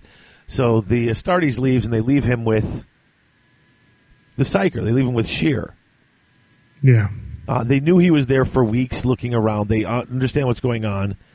I like how Alpha Legion uses any and all instruments to get its work done. That is what Sheer tells him. Yes. And then there's this... I like the little talk between them. Because it went in a direction I wasn't expecting it to go. You get a slight bit of a bond between them. Where are we? If you're following along in your soft cover book, at the end of page 101, It's hard to lie to me. A fact which I hope you'll mention to your masters when you report this conversation back to them. I excel at recognizing truth, and I am not unwittingly conveying someone else's lies to the ears of the out. I know when I'm being lied to, so they're not lying to me. I know they're not lying to me. The stuff I'm telling you, I'm not unwittingly feeding you their lies. He goes, you may recognize the truth, but we have no guarantee you're transmitting it. I like that. Yeah, that's it. Yeah. And then, they could have asked, and he's like, really? Would the Alpha Legion have said yes? Not in 1,000 years. Look, I'd be careful how I explain this to them if I were you. Alpha Legion prides itself on knowing everything. They prize knowledge above all things and hate the idea of someone knowing more than they do. That's how they win their battles. In fact, the only thing they hate more is the idea that they're being manipulated. So not only do you know more about what's going on, but you were twisting things on them. Don't tell them that. And they strike up this bit of camaraderie, and that's when he's like, you were doing all this stuff, and he sits there and he's like, you brought me here. He goes, no, I didn't bring you here. Well, you weren't influencing me from the moment I walked in the city today. And that's when he stops him. He's like, wait a minute. There's another player, yeah. Yeah. No, I wasn't. So what are you talking about? And that's... Uh-oh. Yeah, definitely. I like, in the chat, we see that there was a 10-year plan from the Cabal. Yeah. It was a 10-year plan just to get close enough to get him there. Farius to do the job they had to do. Yeah, and go ahead. Yeah, that was it really. I thought that was pretty awesome. And it seems like that was put together pretty fast. Yeah. The 10-year plan. They see. I mean, we're talking the long-term stuff here. Whipping together a plan in 10 years is nothing. No. Logokinetics. That's what they call his ability to learn any language. I like how they're comparing psychic abilities. Yeah. That's it. I'm more interested in your logokinetics. So really, you have some interesting abilities yourself. But yeah. So we get about. So now Shear's like, we're getting out of here. What's going on? The city's gone quiet. The Nerthian identified you and used you as a lure to draw us out. I'm so sorry. Your apology hardly counts for anything. Come on. And now they're like, we're getting out of here. And then they get attacked by lizards. Yeah. Lots and lots and lots of lizards. Yeah. And now Herzog, one of these Astartes, is going after Grammaticus. He's like, this is your fault. And Shear's like, no, we need him. Please don't attack him. Peck said to watch him. And that's wait, Peck? You mean Alfarius? So now you're saying, okay, yes, they are lying. They are not all named Alfarius. Or is Alfarius is Peck a part of the name of Alfarius? Yeah, you got me there. So they're running from these thousands of lizards that are all trying to sell them health insurance or car insurance. And they get this angry psyker feeling. So they're running upstairs, and a giant freaking 2-meter snout crocodile who's got a 6-foot snout comes busting in from the upstairs, kills some of the IG, and bites into Herzog's leg. This thing is just huge, and it's brutal. Yeah. Beast. I like that where Herzog roars when he bites down onto his leg, and you can hear the mail is shattering under his teeth. Grammaticus had never heard an Astartes cry in pain before. He decided he never wanted to hear the sound again. He pushed Shear aside against the moving wall of lizards and adjusted his ring. It was an old-kind digital weapon, a gift from Gehet. He triggered it, an incandescent blue beam lanced out from it and exploded the crocodilian's brain case in a wet blast of meat, bone, and tissue. And I like that. And they go running. He's like, where'd you get that? What? Does it matter? You could have used it on us earlier. The fact that I didn't might persuade you I'm serious. So he's still trying to build up some trust between them, which is freaking impossible. Yeah, Shear isn't a Marine, is he? It's just part of their gear. Yeah, no, he's not. He's just a psyker. Because we get out with Peck and Herzog trying to somehow get the rest of them out of there after leaving one of their men behind to cover their retreat.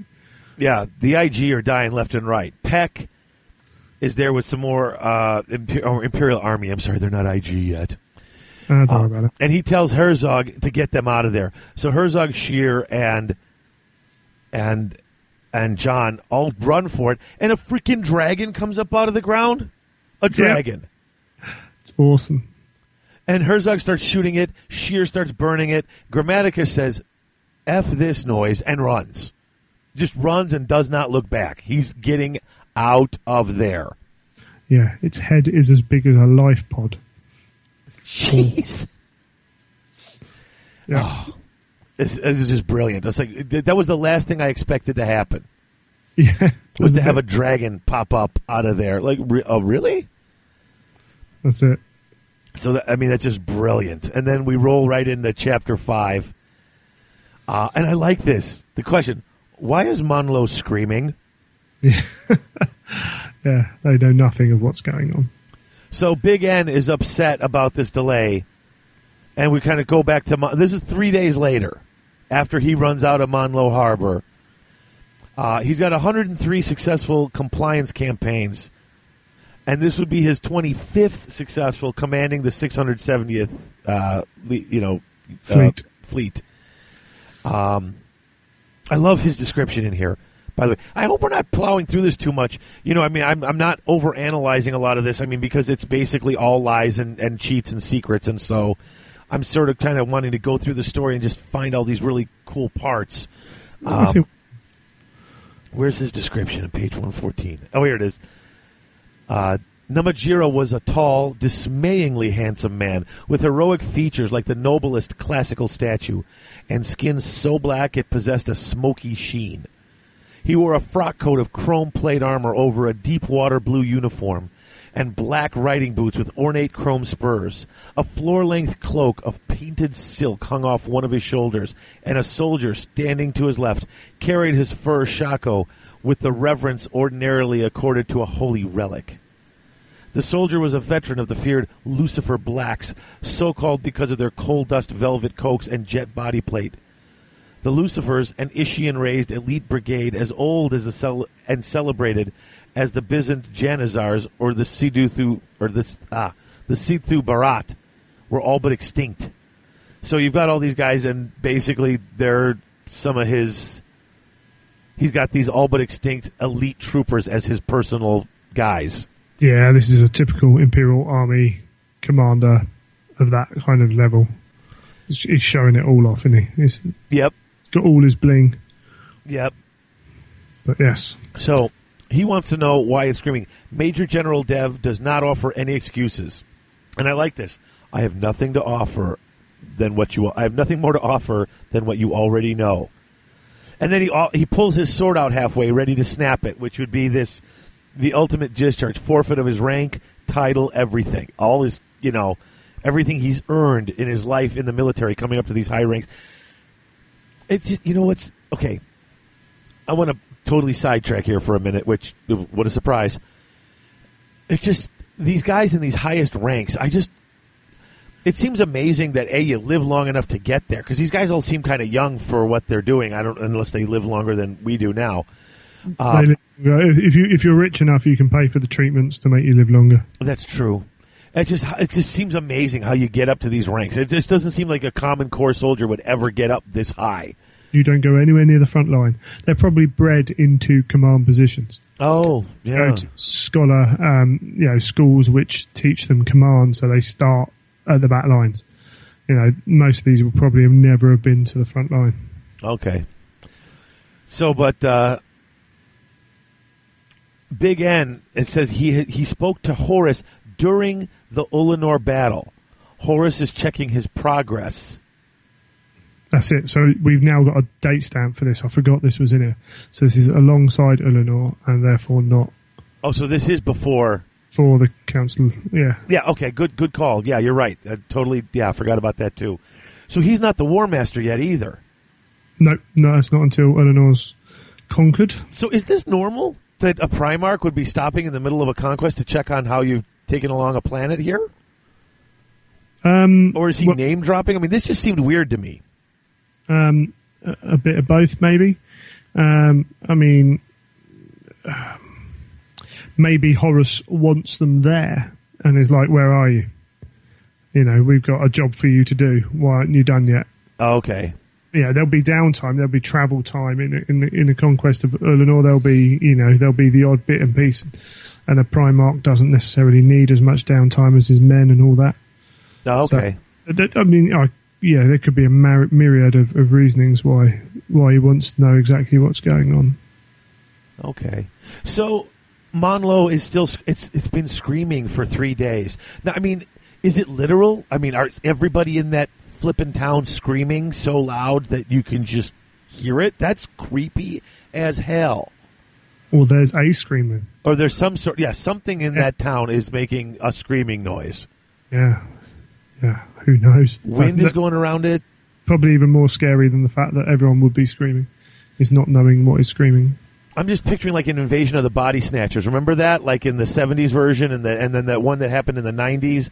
Like when they see you, they kind of point and that... I'm just like picturing like the... You know, because they dropped their guard. The whole town went silent and then everything was attacking the Astartes in the town. And I'm just wondering if it's like, okay, we've dropped the veneer. Like, oh, God, that's so wrong. But... Who knows? Because we don't know. Once again, they never go into the town when it's screaming. So it's not natural, though. No, that's all we know. There's winds. There's giant dark clouds that the wind isn't actually moving. It's windy, but the clouds are just staying there. The astropaths have gone blind from the clouds. The screaming is both acoustic and psychic, so it's hitting psychers on a much worse level. And stories of plagues of lizards and frogs around the sewer outfalls. Yeah. And also sloughed snake skin blown into the Imperial lines. Yeah, there's some crazy shizzle going on here. Yeah. And then... the basin turned pink overnight. Yeah. It's just... Yeah, this is like biblical plagues and things all happening at once. Yeah, definitely. And then now Honan Mu is one of the people that Big N wants to talk to privately, and she's like, "Uh-oh, why?" Yeah.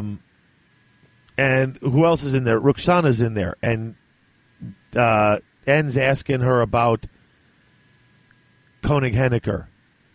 Did you have this guy who went in there? Yes, I did. He went in that morning. He never came back.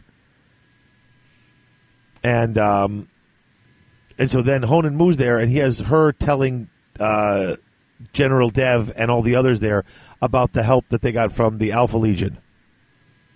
And that they're going to meet Alfarius tomorrow. And it's funny.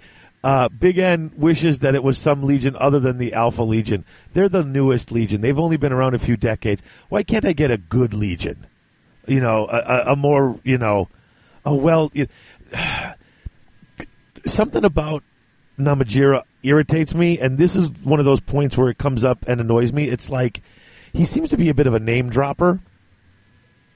Like, why am I only getting this legion? Why can't I get one of those really well-respected, well-known legions?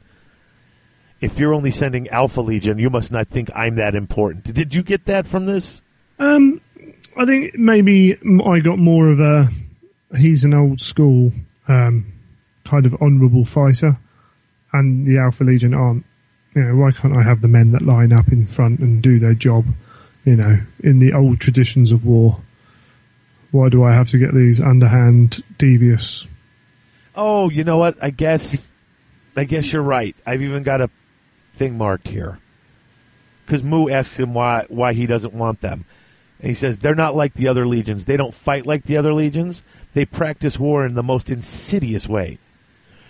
Gilliman has said to me on more than one occasion that he finds their message underhanded and discreditable.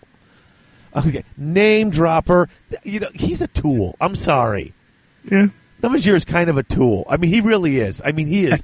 Again, it just all of the little bits seem to add up to me to be one of those old commanders who has, you have to keep doing this to show other people that you are in charge, and etc., etc., etc. Horace called me to check on this. Gilliman has told me several times that he doesn't find their. I talk to him all the time. Yeah.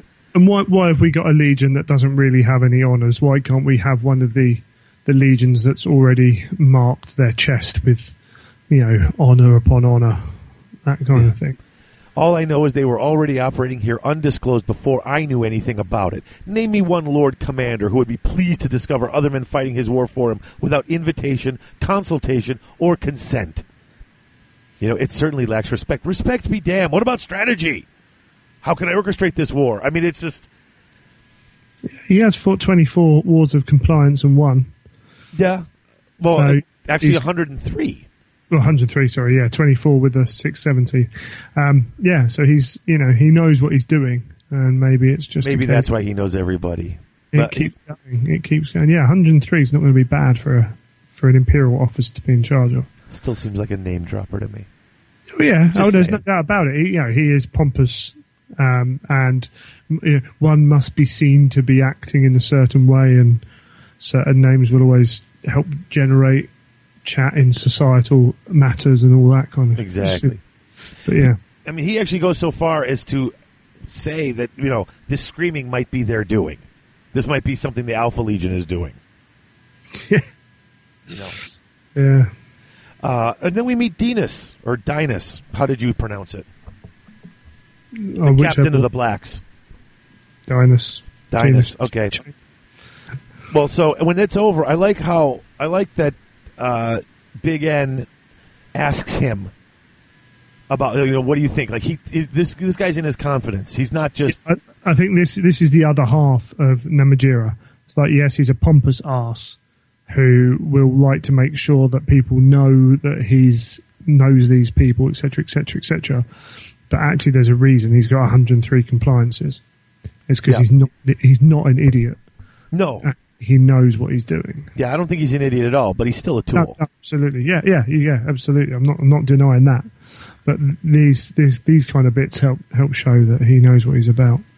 So they know Ruxana's hiding something. So now they got her under scrutiny. Put her under scrutiny. To find out why. And Moo notices something's weird too, because she asks her, "Is everything okay?" And she goes, "Yes." And she goes, "If you need any help or if there's something wrong," she goes, "No, I'm fine." And so Moo goes and sends for Boone, who is a gene whip. They're like sort of the guys that keep, what are they, the MPs in their unit? Yes, seem like it. Yeah, might have other roles as well. Maybe keeping morale up. Yeah, making sure no one steps too far out of line. Because there's obviously something wrong, because she actually tells him, "I won't see the Chilia disgraced. And if she's lying about something, I need to know what it is." Yeah. I mean, that's one of the things I also like about the Geno 5.2s is they do seem to, it's important to them that they keep honor and they keep everything out in the open. And if anyone even seems to be keeping anything back for any reason, they want to know what it is. There are no secrets and lies in the Geno 5.2. They've got an honourable tradition that goes back, via the Emperor. Yep. He's personally kept them. And going. if it's been 1,000 years since the Unification Wars, this unit has been around a long time. Yeah. Which, once again, let's go back to all the books. When you keep honorable and you eschew secrets and lies for open, and honest work, you get a unit like this. You know what I'm saying? This is reinforced through all of it, which keeps coming through.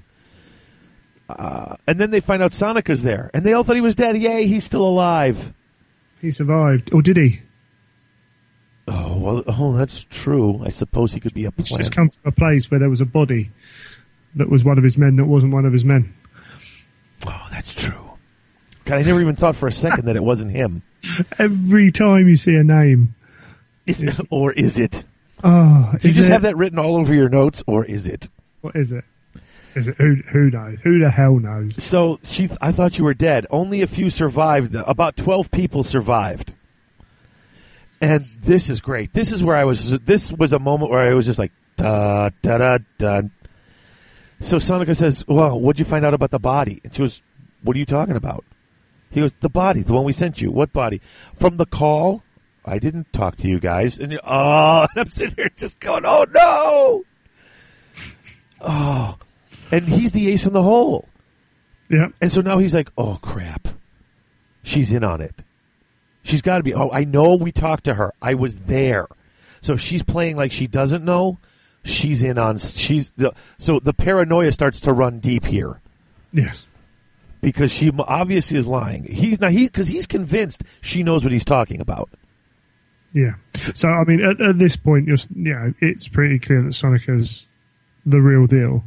And the spirals now of his wonderings and doubt start to just take off. And suddenly Boone is there, who's, maintains discipline and rules.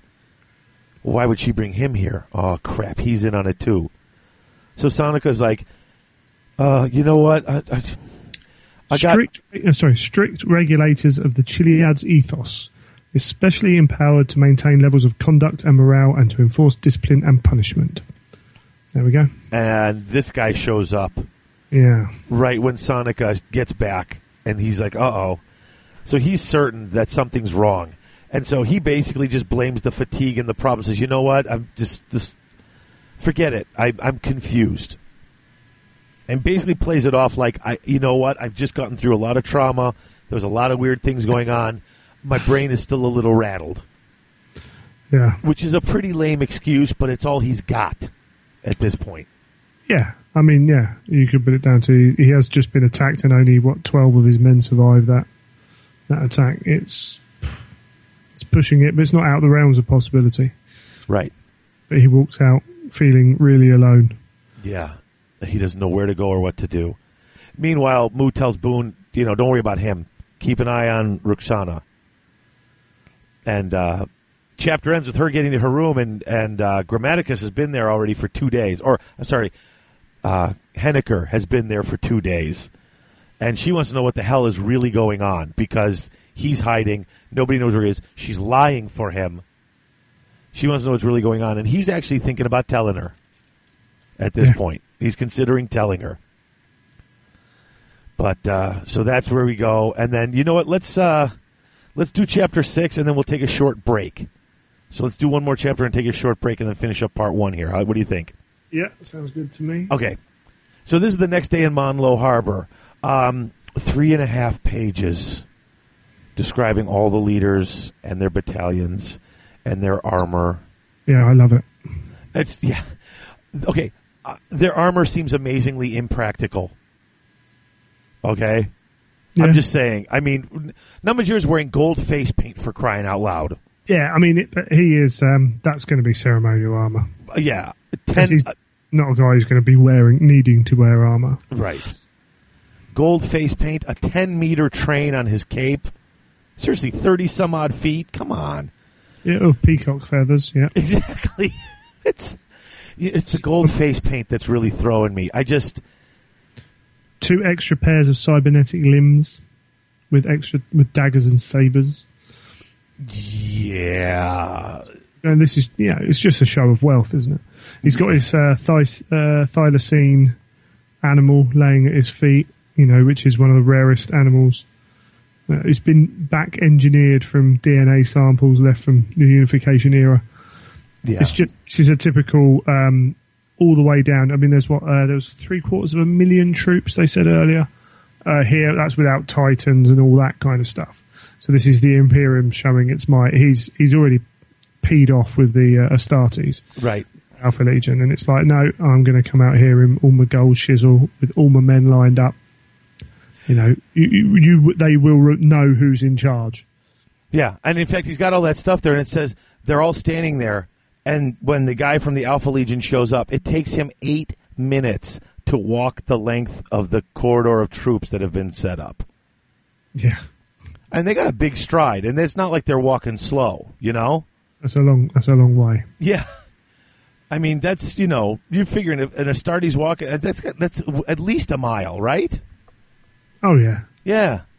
Easy. And so he cuts his hand and offers respect and allegiance to Big N, which I was like, wait, huh? I totally everything we've read goes the other way around completely. No matter how high ranking in the Imperial Army you are, the Astartes show up and they're like, okay, whatever you need, Astartes. So this struck me. I mean, this is the first time I remember seeing it in the books, that it went the other way around. Yep, but knowing the Alpha Legion, they probably know everything about Namatjira, and they know that he probably won't like them appearing because they're not one of the, glory legions. So, we know how to shut him up. We'll just tell him that we're here for him, and then we'll go and do our own thing anyway. Oh, yeah. Yep. So, they're going to have, the whole Alpha Legion is all about information. So, they've probably got it all already. And I love this, the cutting your hand, like that old, like the, back in the 50s when kids would cut their hands and be blood brothers, back before that became amazingly unhealthy. Yeah, I think it probably goes back further than that. But yeah, but you know what I'm saying. I remember when I was a little kid seeing things in movies and TV shows where kids would do that, and then we got older and every sort of bloodborne disease came on the planet, and you can't do that anymore. But it worked. It probably worked for the ancient. Yeah. Legions and things. So they cut their hands, they shake, I am Namatjira for the Emperor, I am Alfarius for the Emperor. And so, yep. Alfarius would be the only one that would walk down that, to receive Namatjira. You've got to send the biggest guy, haven't you? Yeah. So it's obviously Alfarius. It must be Alfarius. Well, nobody would disrespect Big N by sending a proxy. No one's got a freaking clue. Dude, I don't have a clue. I'm not certain exactly who that is. It's probably not Alfarius because I don't think he can be bothered with this type of nonsense based on what we know. Well, we know nothing about him, do we? I don't know if we've met him yet. So, this is fantastic. This is just beautiful. This is just wonderful. Yeah. Well, Grammaticus' reply, really? Are you? Yeah. He knows. And he's watching from 2 kilometers away. Now, this Astartes is bigger than you. It could be Alfarius. Yeah. Now Grammaticus is watching from, like I said, over a mile away, 2 kilometers away. Since he's gotten back from Monlo Harbor, the Cabal has not contacted him at all, and he's waiting, but he's getting nothing, and he finds that to be very odd. And I like this. They cut back to Shay, Dina Shay, the Lucifer Black. And he's heading for this rooftop where Grammaticus is, because as they're sweeping the area looking for stuff, they find a dead spot. Yeah, a small dead spot as well. And nobody else notices it, really, because they're not looking for nothing, they're looking for something. But here you got less than nothing, You've actually got a dead spot where there is absolute nothing. He's like, wait a minute, that's not right. No, we got. I really loved the background for Chain. Yeah, you get even more. This book is brilliant for giving us information on the Unification Wars. Yes, yes. And Earth, there's it's threaded through. There's page here. There's 2 pages there. We really get an expansion of what was going on. And then within this action particularly, it's like, okay, this guy is not to be messed with. He is extremely, extremely competent. Yeah, he's been a soldier longer than he'd been an adult. Yeah. And he's born on Zeus, one of Terra's myriad lost colonies. So he wasn't born on Terra. He was born on one of these planets. Right? Yeah. Am I correct? That's what a lost colony is? This isn't Unification, is it? It was Zeus's war, yeah. Right. And they've been on this global war for a century. He was on the losing side. He was just... So at 11, he finds himself wearing the uniform of the National Youth, carrying an auto rifle. And basically, he winds up becoming... About 3 weeks in, his troop leader's killed. It said it was after 2 weeks shy of his 15th birthday, his troop leader dies. So his troop leader's 15. I mean, they're literally got children out there in the Army. Yeah. And he Well, winds up becoming the leader at what, 11 or 12? barely 12 years old. Yeah. Yeah, this is brilliant stuff. You're right. Yeah, I mean, he's hardcore. Yeah. This guy he's a survivor, and he's badass, and he's one of these guys who, he's the real deal. Yeah, and it's everything. It's he's a detective, he's a bodyguard, he's a soldier, he's just on it all the time. Yeah. Yeah, talking about your 5 favorite characters, human character, non-Astartes characters from the Heresy. You could easily, if you expanded that list to say 10, because I don't want to cut out everybody. If you pick your 10 favorites, you could get probably 2 or 3 just from this book. Yeah, just reading the book back again, just remembering the little bits and pieces. Mm-hmm. And yet, all through that, Grammaticus was one step ahead. Yeah. Well, okay, now he gets there, and there's nobody there, but there's a note under a rock. Better luck next time. What a dick. Yeah, I kind of seems to me like Grammaticus kind of enjoyed it a little bit. Oh yeah, he did. This is there's someone here almost as good as me. Yeah. So wait, the fact that you even noticed me, nice job. Like a little pompous, a little, Yeah, and we see he even identifies that later on. Yeah. Yeah, he realizes that he's being a bit of a jerk there. But that was great when he said, "No, better luck next time." I was like, "Oh man, yeah." Now you pissed him off though. Yeah. Maybe not if there's a guy who's actually able to find you, maybe pissing him off is not the right way to go. Especially when you've got a really important job to do. Exactly. So, Sonica and the remaining dancers are in the hospital, but they're getting dressed and they're going to go stand with the army. Too damn right. Right. And then Sonica finds one of those little Dionite heads under his pillow. And he doesn't know how it got there or who put it there or what's going on. Which I thought was kind of interesting. Like, what's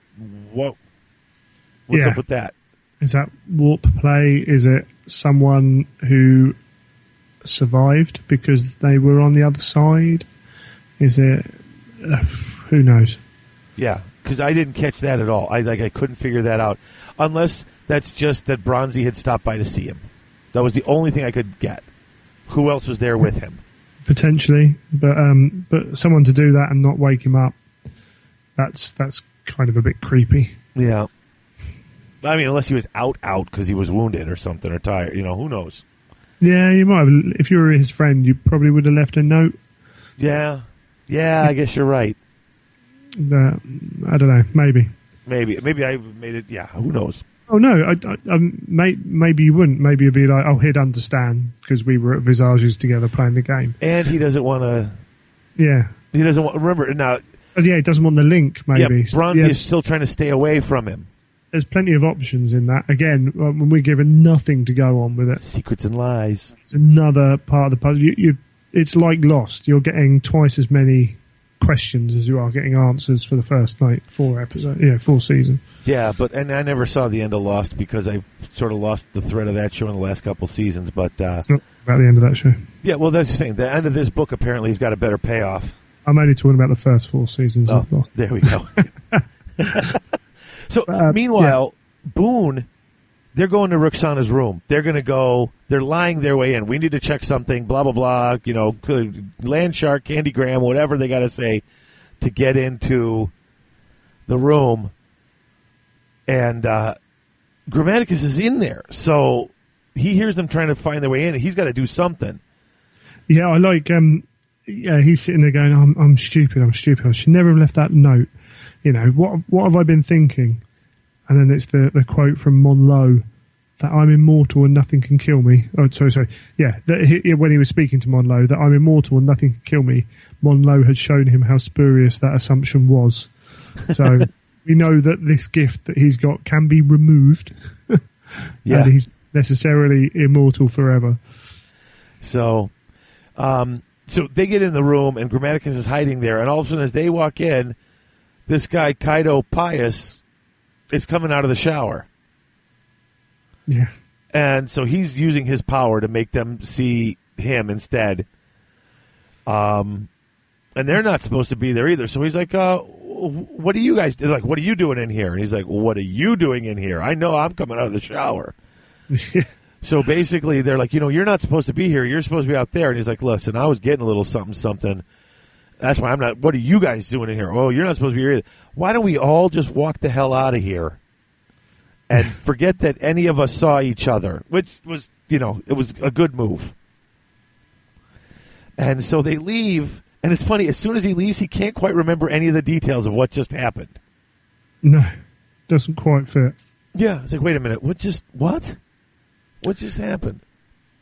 And it took it out of Grammaticus to do it, which is quite interesting. Yeah. I mean, and he didn't have time to put something together. And because he threw it together so fast, you could see it's like it wasn't as good as his normal job of doing it. But they walk outside, and there's Kaido Pius talking with some Bashaws. Yeah. And he's, wait a minute, what the hell? As you see there, and he's actually talking to Sonica, so that's kind of, everything sort of links back together. He walks out and sees him. He's talking to Sonica. They split up, and he sees the Joker's banner, so he goes to see Bronzy. But as soon as Bronzy catches his eye, he frowns and ditches him. Like, yeah, which could be, which could feed in with that head. Right.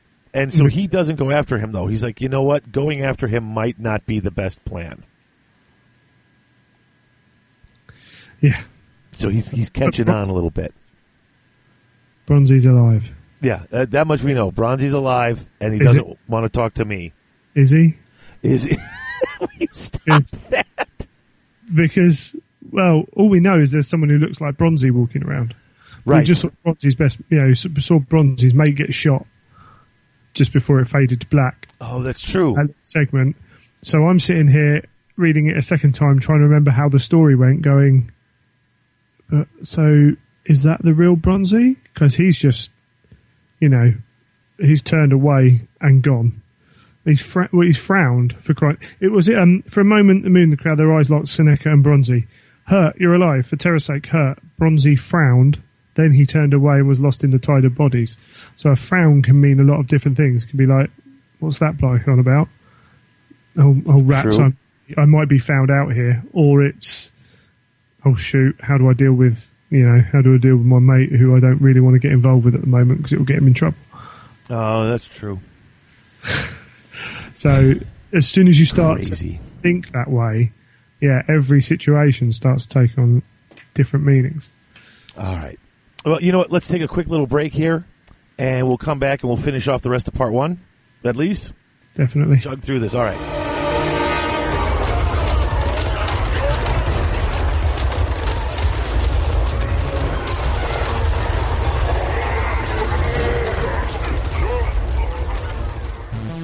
Hey, Grant, what you doing? Oh, not much. Just building some models and listening to Garage Hammer. Garage Hammer? I love that show. It's awesome. I know.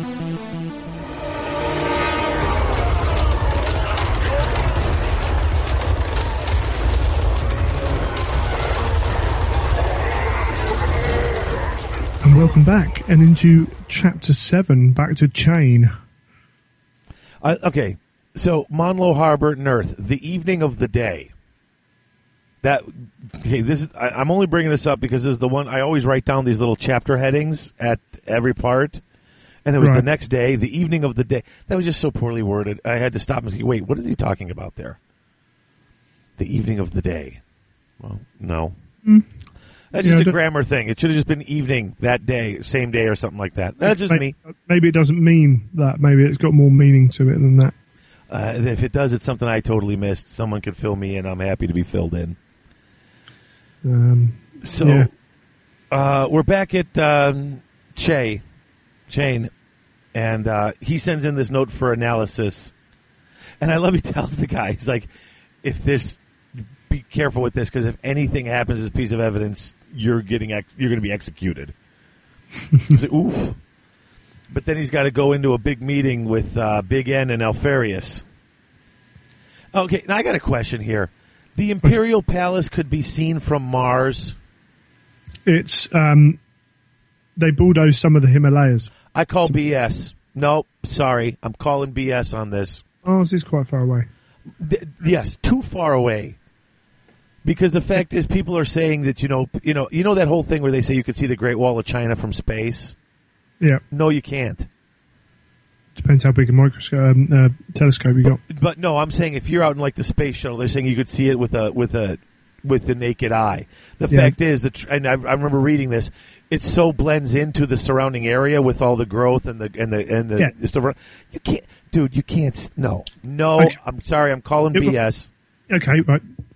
If you're on Earth with a telescope, you can see certain aspects of Mars.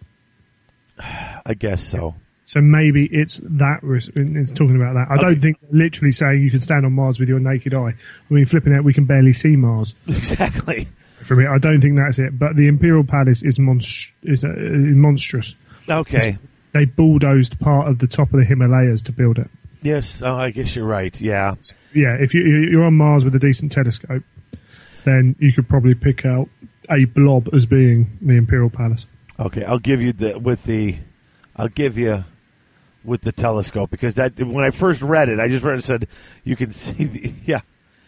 This reminded Che of the god walls of the Imperial Palace on Terra, the mountainside bastions and soaring ramparts illuminated by billions of slit windows, and the great beacons of light that send vast beams of radiance into the top of the sky. That was a monument no man could see without experiencing an emotional response, not even Shane. In the older days, it was said that the antique Great Wall of Zhonggu could be seen from near orbit. The Imperial Palace could be seen from Mars. So I guess that's what it was. From near orbit, they always said you could see the Great Wall with the naked eye. So I just assumed that they were still talking about the naked eye. So I'll back off my statement there and say yes with the telescope. I think that's probably a bit far, seeing as what Mars appears as a a dot, a pixel-sized spot in the sky. Yes. So I love, like I said, that bit of imperial discipline where He doesn't mess around. yeah, Che. yeah. I'm When sorry. they- Yeah, back to that thing. When he got waved through because they knew who he was, Yeah. he had the whole detail executed. Yeah. We Yeah. know who you are, so you don't. I could be impersonated. You're all dead. Yeah. This is another thing that drives me nuts. I mean, I get it, but damn, they seem kind of strict. I mean, Well, I don't know. Just it seems like there's a lot of execution that goes on. When you make a mistake, you die. I mean, Darth Vader doesn't kill people this often. Darth Vader didn't have as many people. There are billions. There's no reason to kill. I guess. I mean, and that does keep Tell you what, the next crew won't make the same mistake, will they? true. It just seems like such a horrible future. It seems like such a horrible place.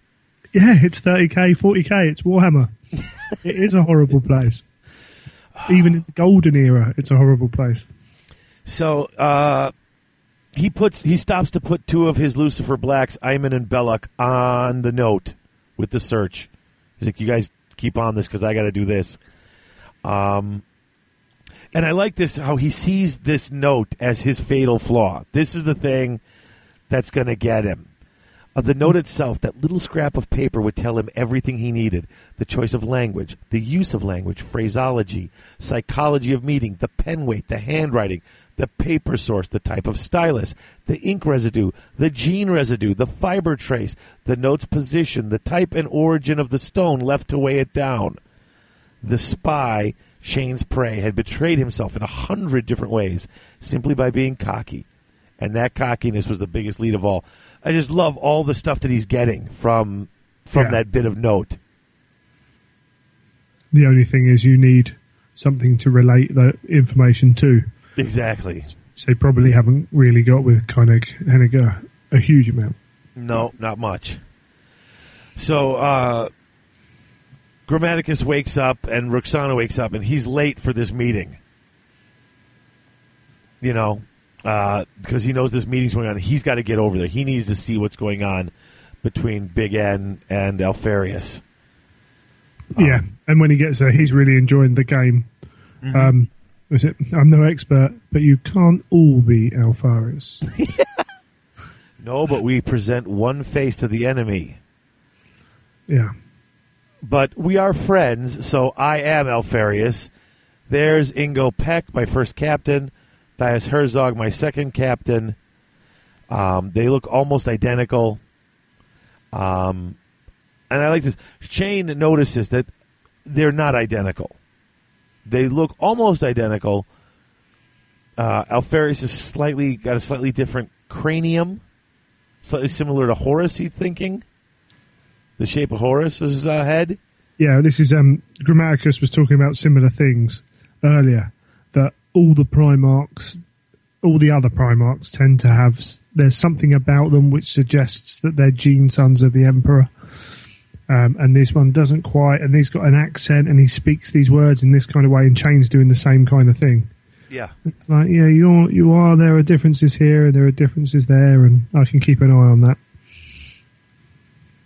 Yeah, and I like. We also have this common trooper with a. Hey, who's that? He's just a common trooper, Omegon. And Shane knows this is a lie. Yeah. And you know what? This is. I mean. It was a terrible lie. Like, even if you know who Omegon is, well, this is my first captain, my second captain, and we brought this common trooper along. Why? What? Why? That makes no sense. That just struck me as like a stupid lie. Well, but if only Chain's picked it out, I guess. You know. But he's also said, I mean, yeah, this is one of my common troopers. His name is Omegon. But other times they do say that Omegon is leader of blah, blah, blah, blah, blah. So it may have been said with a little bit of, oh, yeah, this is just my common trooper.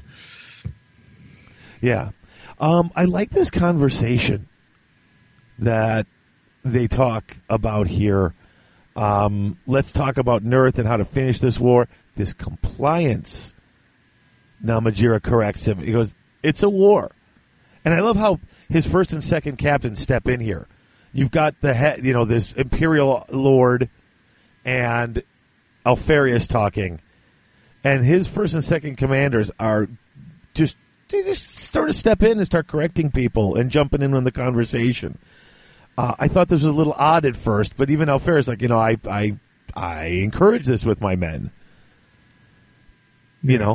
It's, a bit different. Really upset the scales if the Imperial Army started all thinking they could do that. Right. But men die. My men die. But this is still an action of compliance. Or are you questioning the Emperor's design? I appreciate it. And I endeavor to uphold it. And then there's like, he chases a utopian ideal. I love, they're just playing off each other, almost as if this is rehearsed or they've had this conversation 100 times. Yeah, I think that might be due to the nature of the fact that they all pretend to be the Primarch. Mm-hmm. Will break down a lot of those barriers of rank. Yeah. Because at various points they all have to be the one in charge and have others, bow to them, as it were. But it's just, it's almost like they're finishing each other's sentences. It's kind of creepy and kind of interesting how this rolls through here. Yeah, it might be. We saw Horus use the same, that kind of almost scripted thing when he was disciplining Eidolon. Yeah. And his Mournival speaking along there with him and being free to speak. But I'm just talking about how, like, one guy says a sentence and then the other guy, it's almost like it's like one conversation coming out of two mouths. Yeah, I understand what you're saying, yeah. Which is a good piece from Abnett to make them seem this one entity with multiple heads. Right. And that's what I'm saying. It really actually flows really well. And it almost sounds like heresy. He can't do this. Are you suggesting the Emperor's plan is wrong? No, not in the slightest. No, I'm not saying it's wrong. I'm just saying you can't achieve utopia, so that's our job is, chase it all you want. Our job is to make sure when things fall out of line, to snap them back in line. Yeah. And so then they're asking how to combat this Nerthine magic. We don't. We extinguish it. So, yeah, he's got a plan. We can't stop it. We just cut it off. We turn it, we can't fight it. So we just have to get rid of it. Yeah, and this could be the real Alpharius talking. It could be. It's got two blokes in here that are slightly taller than the others. So let's find out.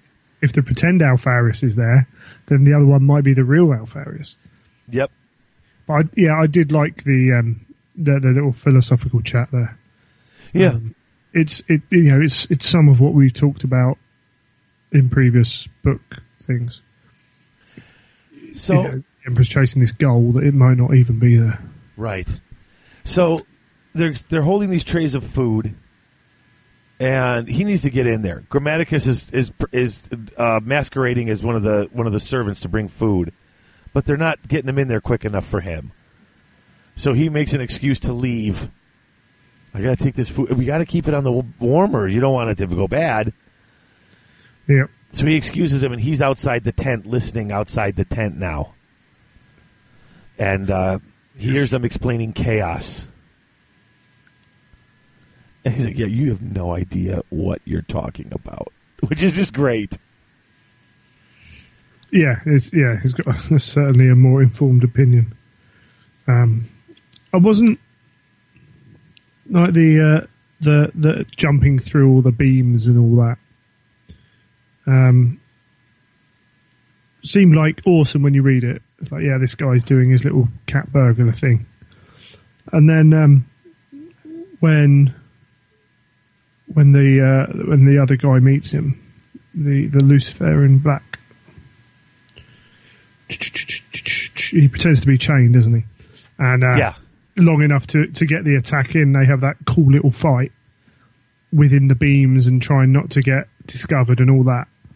But in the talk about Chain getting to that position, it talks about how awesome he is, and then the Luciferian Black just seems to kind of get there as well, with not really an issue. Yeah, I found that a little bit funny. Yeah, the beams, when you first read it, it seems like really tight crisscross, but when they're fighting, they're hitting, they're jumping, they're moving.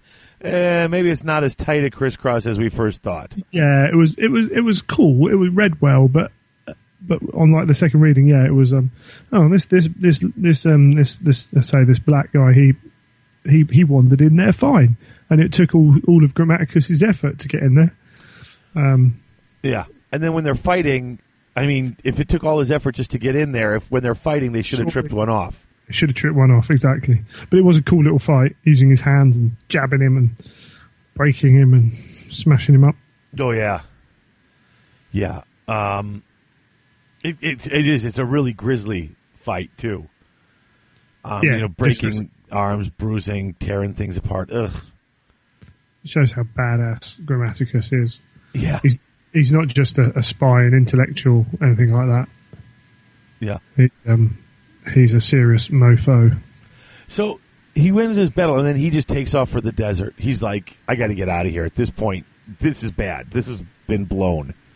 It's all gone wrong. Yeah, this has completely gotten screwed up.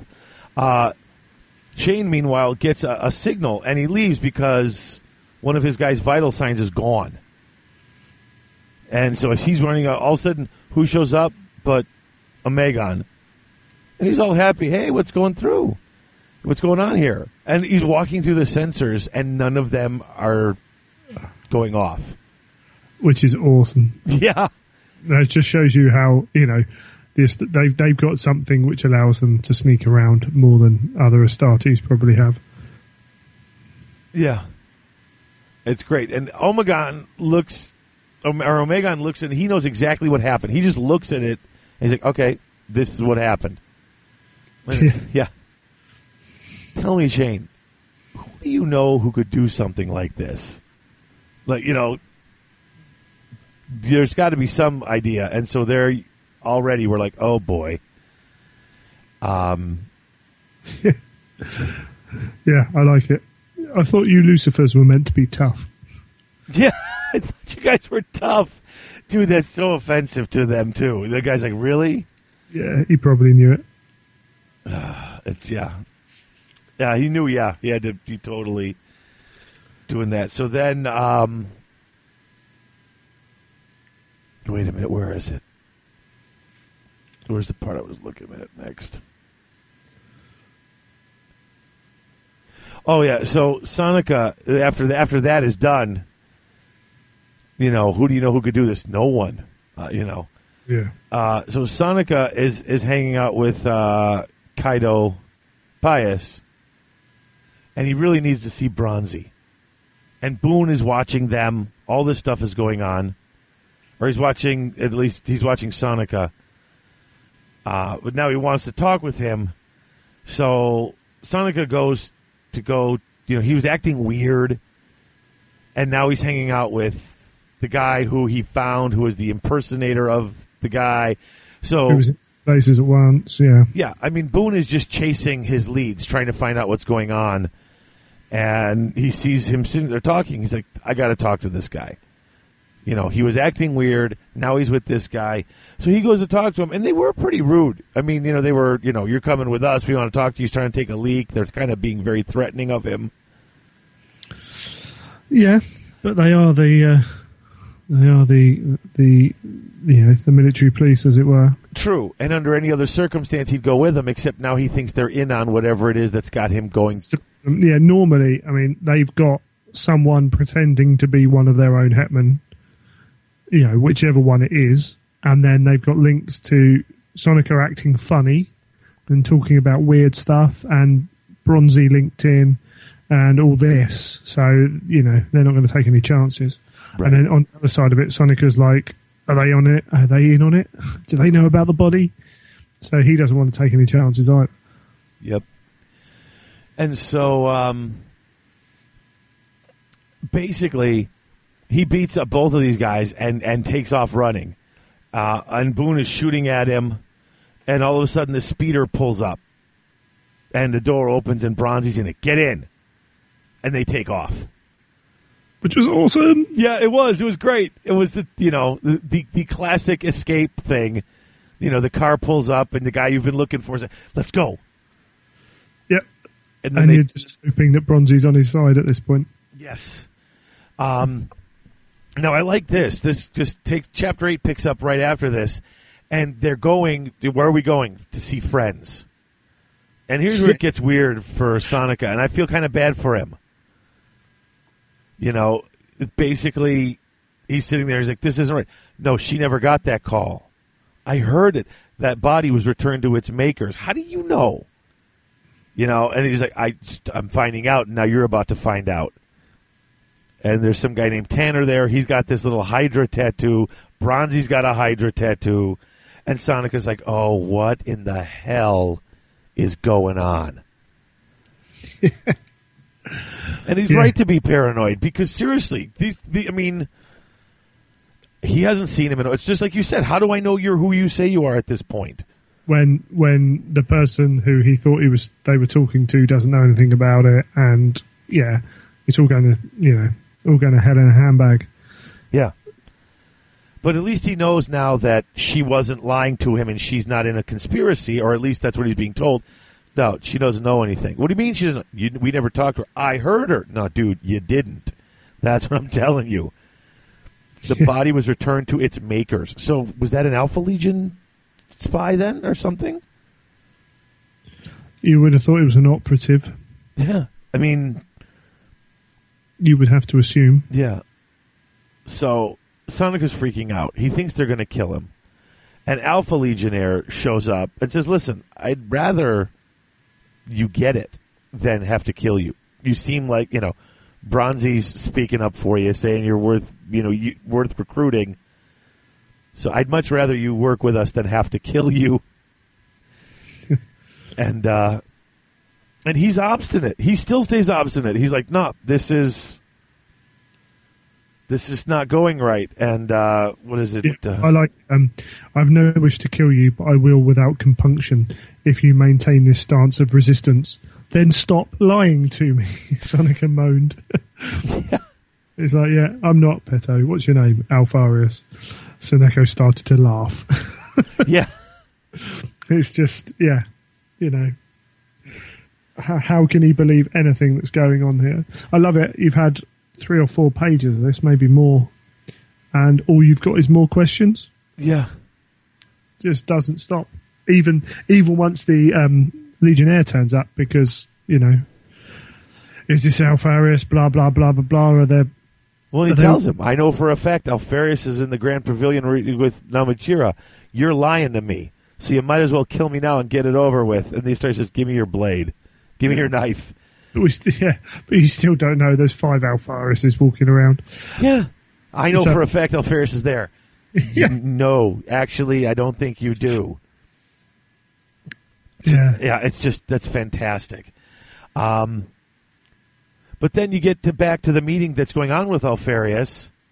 I need your astropaths and the Geno 5 too to counter this chaos.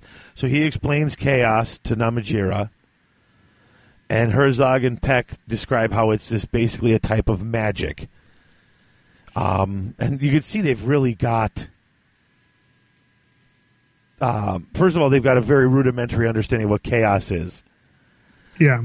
But I love is how they explain it. They contradict themselves. They're still not giving him any information. No. It's not magic, says Herzog, and yet it is. It's the very quantity that mankind has called magic since the start of history. You know, what they mean is it's a primal power. You know, it's just like... Yeah, but within that you've got, you know, will it corrupt us? Of course not. It's not some kind of plague. Psychers are our best defense against chaos. So that's a bit of information that wasn't necessarily known by other people we've seen in other books. So there's definitely a different information set that the Alpha Legion are aware of for whatever reason. Who knows why and how. Yeah.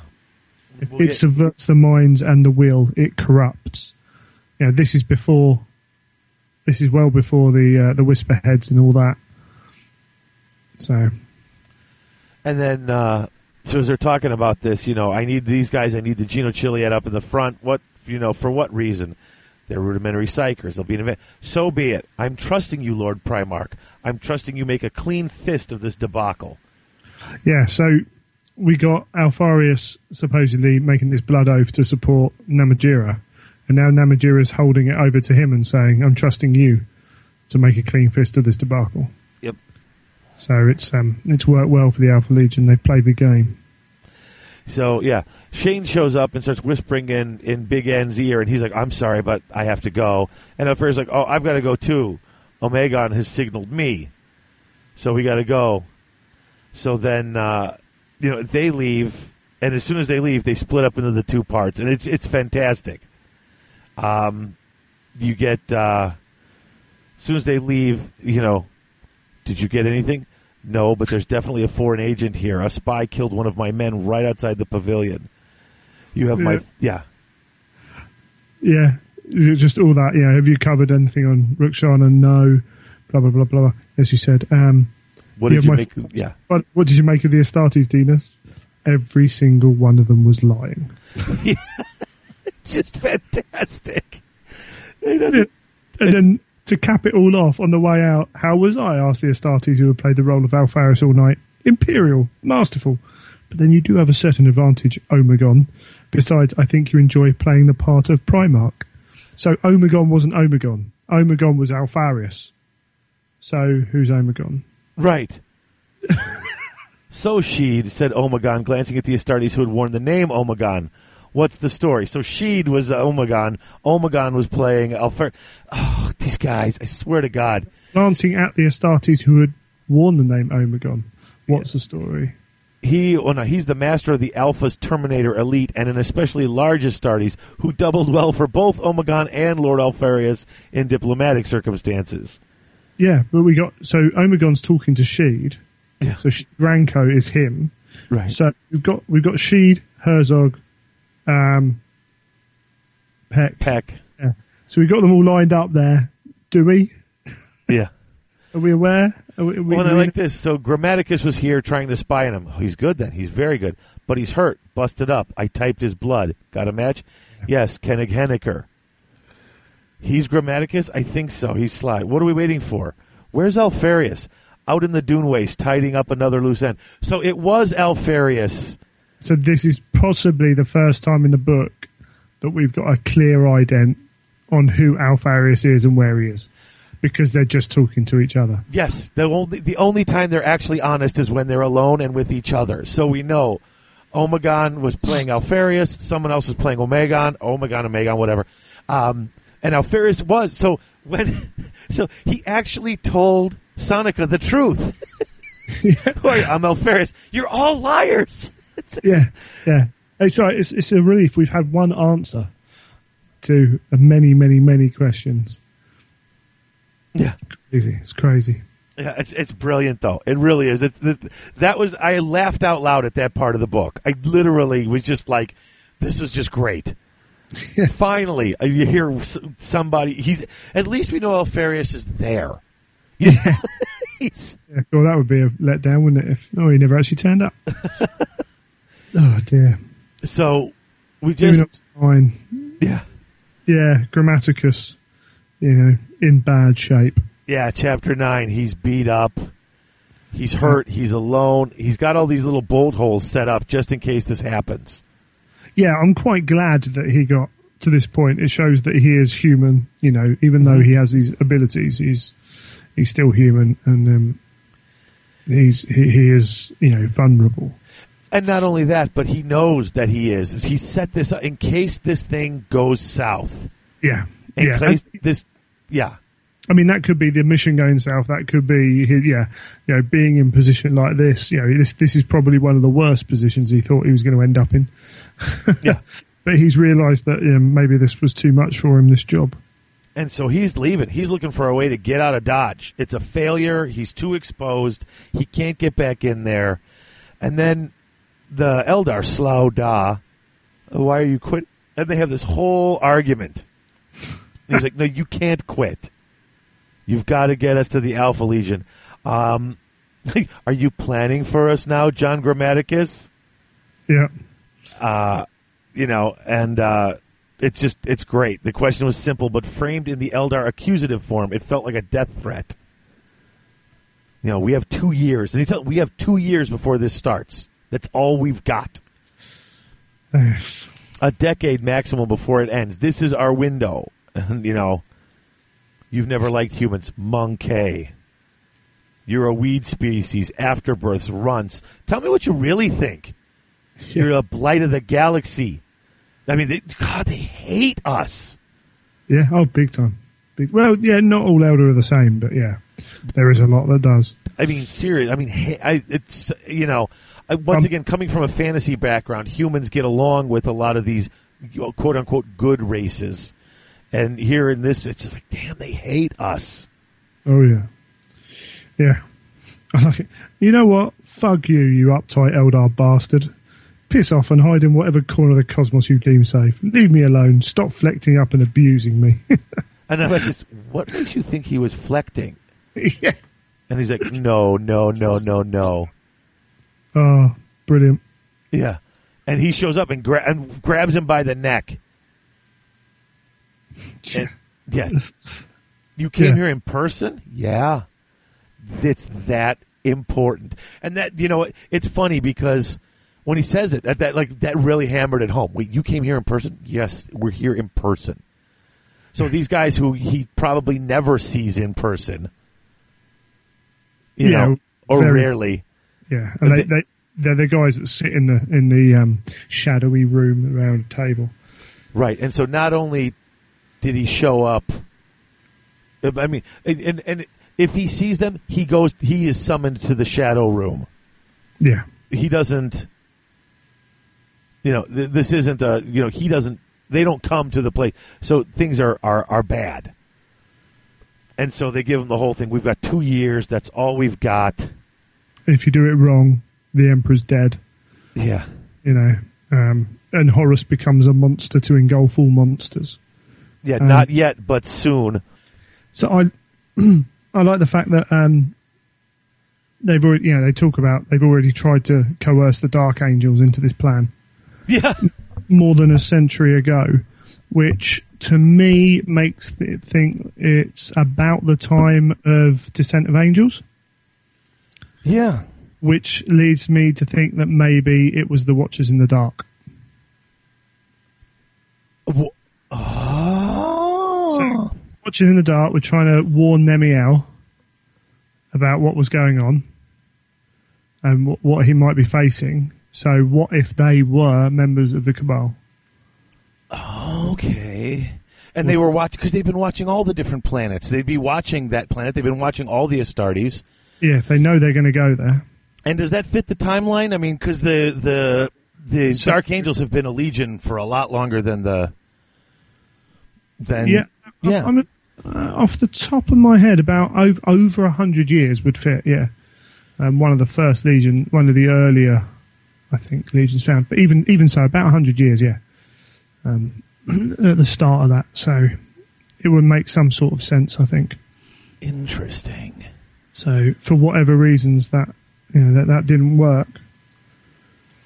And I like how they already know stuff with this. It's going to be called a heresy. Your emperor will die. You're sure? It's been far seen. He will die forever. And his eternal death is the one thing we wish to prevent. So he's dead on the throne, but still the body's dead, but the mind's, whatever the hell you call the emperor over the 10,000 years of being on the throne, dying forever. I like that phrase. Stopped me for a second. I found it interesting. Yeah, and it has potential further down the line to carry more weight, if you understand what I mean. Yes. But it has been far seen. Anyone who plays 40k knows that Eldar have their psykers are called Farseers. Yes. They look into the future to work out, divinate what the patterns of the future and what potentially could happen. All that kind of thing. I like the fact that the Alpha Legion are young, so they haven't been kind of driven into the Imperium's way too much. Like all the other legions are too set in their way. Exactly. You can't approach them. They're not flexible enough for it. I really like that. And the final thing of this, I mean, this is a page and 2.5 pages. There's quite a lot in this little section. Yeah. I like the line. I can't seem to find it. It might have been in a little bit before. He even let the Autarch even let the Cabal into the Black Library. Yeah, I had that paragraph mark as well, so they could read this truth.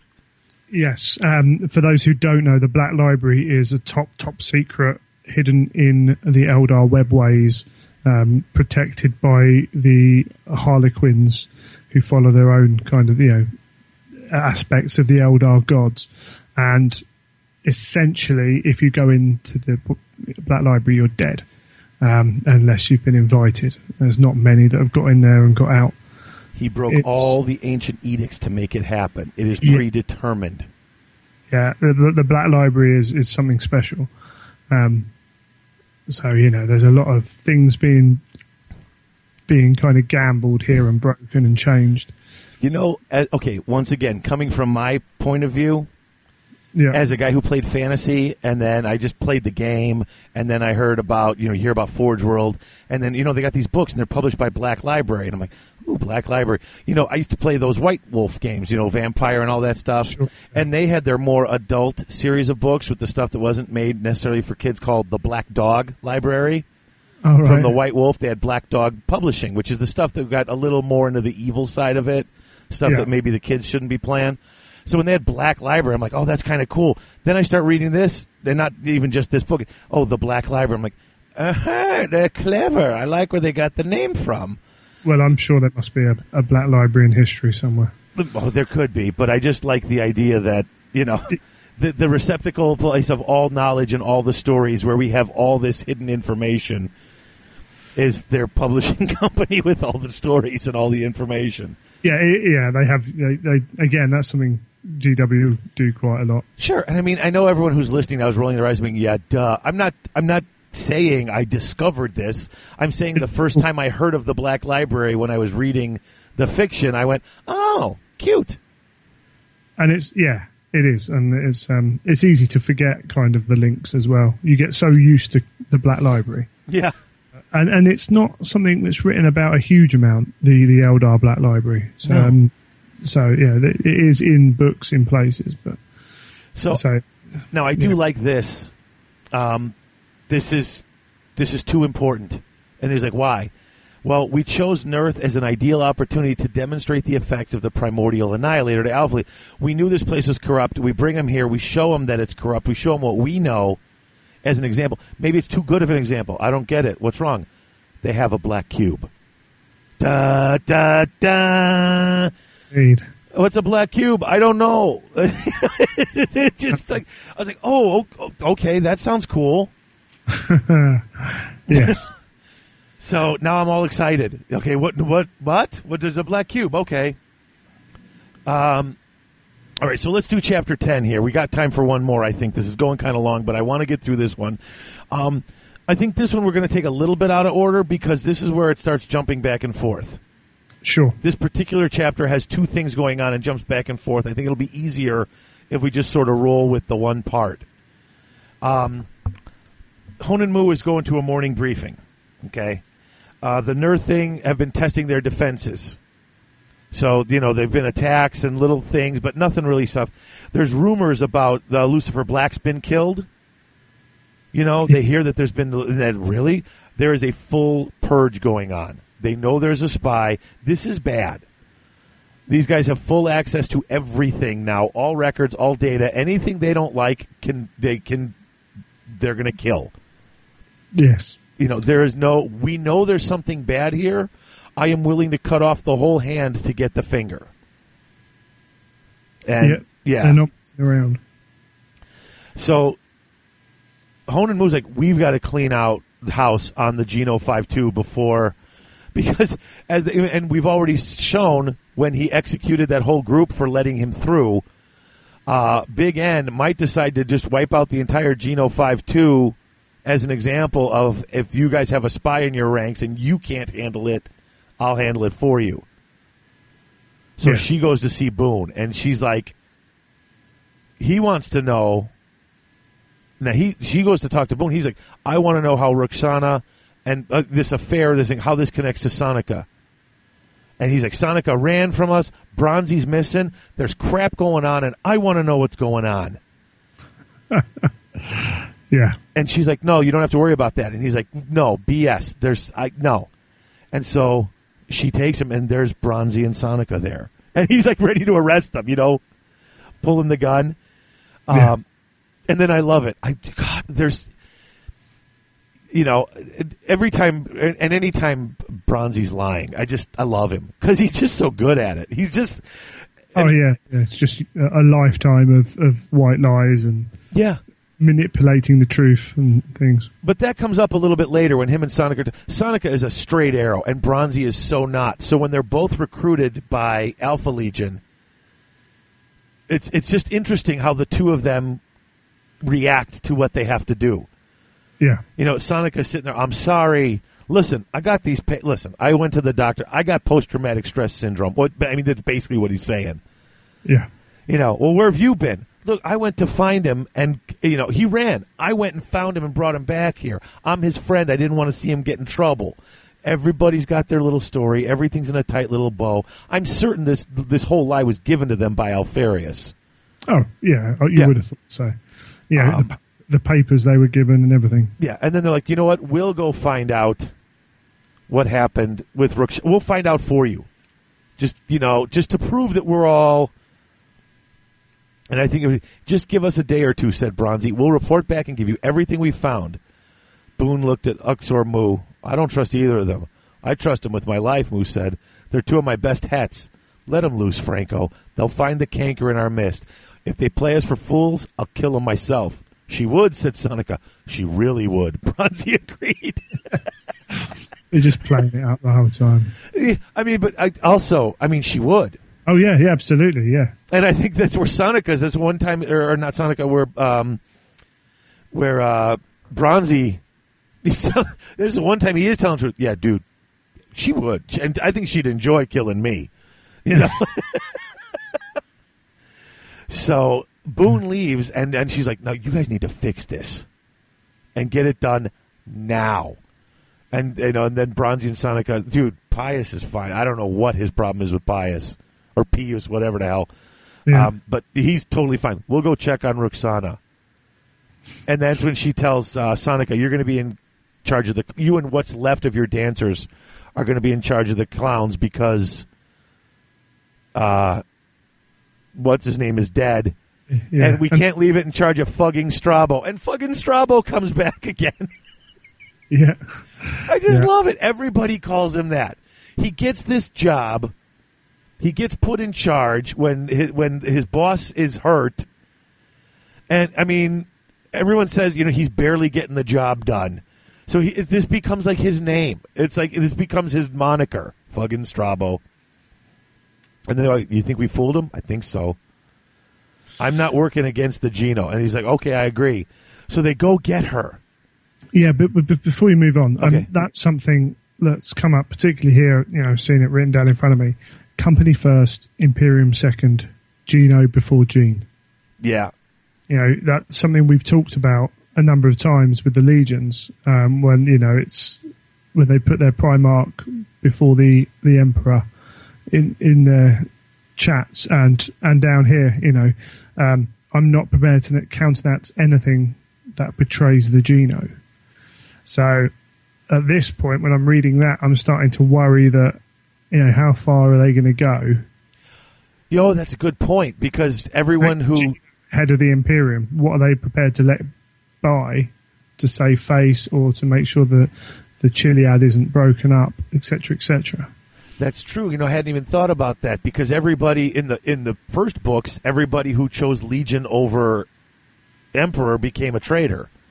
Yeah. And here they're taking, Gino before Gene. I like that. My company before my own relatives. I mean, you say that. God, core, family type of thing. Yeah. But it's just a case of how strict is that? Is that just what they say, or does it have a stronger meaning? Well, and for these two, it has a very different meaning for both of them, I think, and it actually shows up a little later. Indeed. And so they go to get Roxana, and they tell, we got to clear up paperwork. I got put in charge of this. I don't think I'm supposed to be. So as she's walking with him, she realizes something's wrong. And she knows that they're not being honest with her, and she sees the blacks heading towards her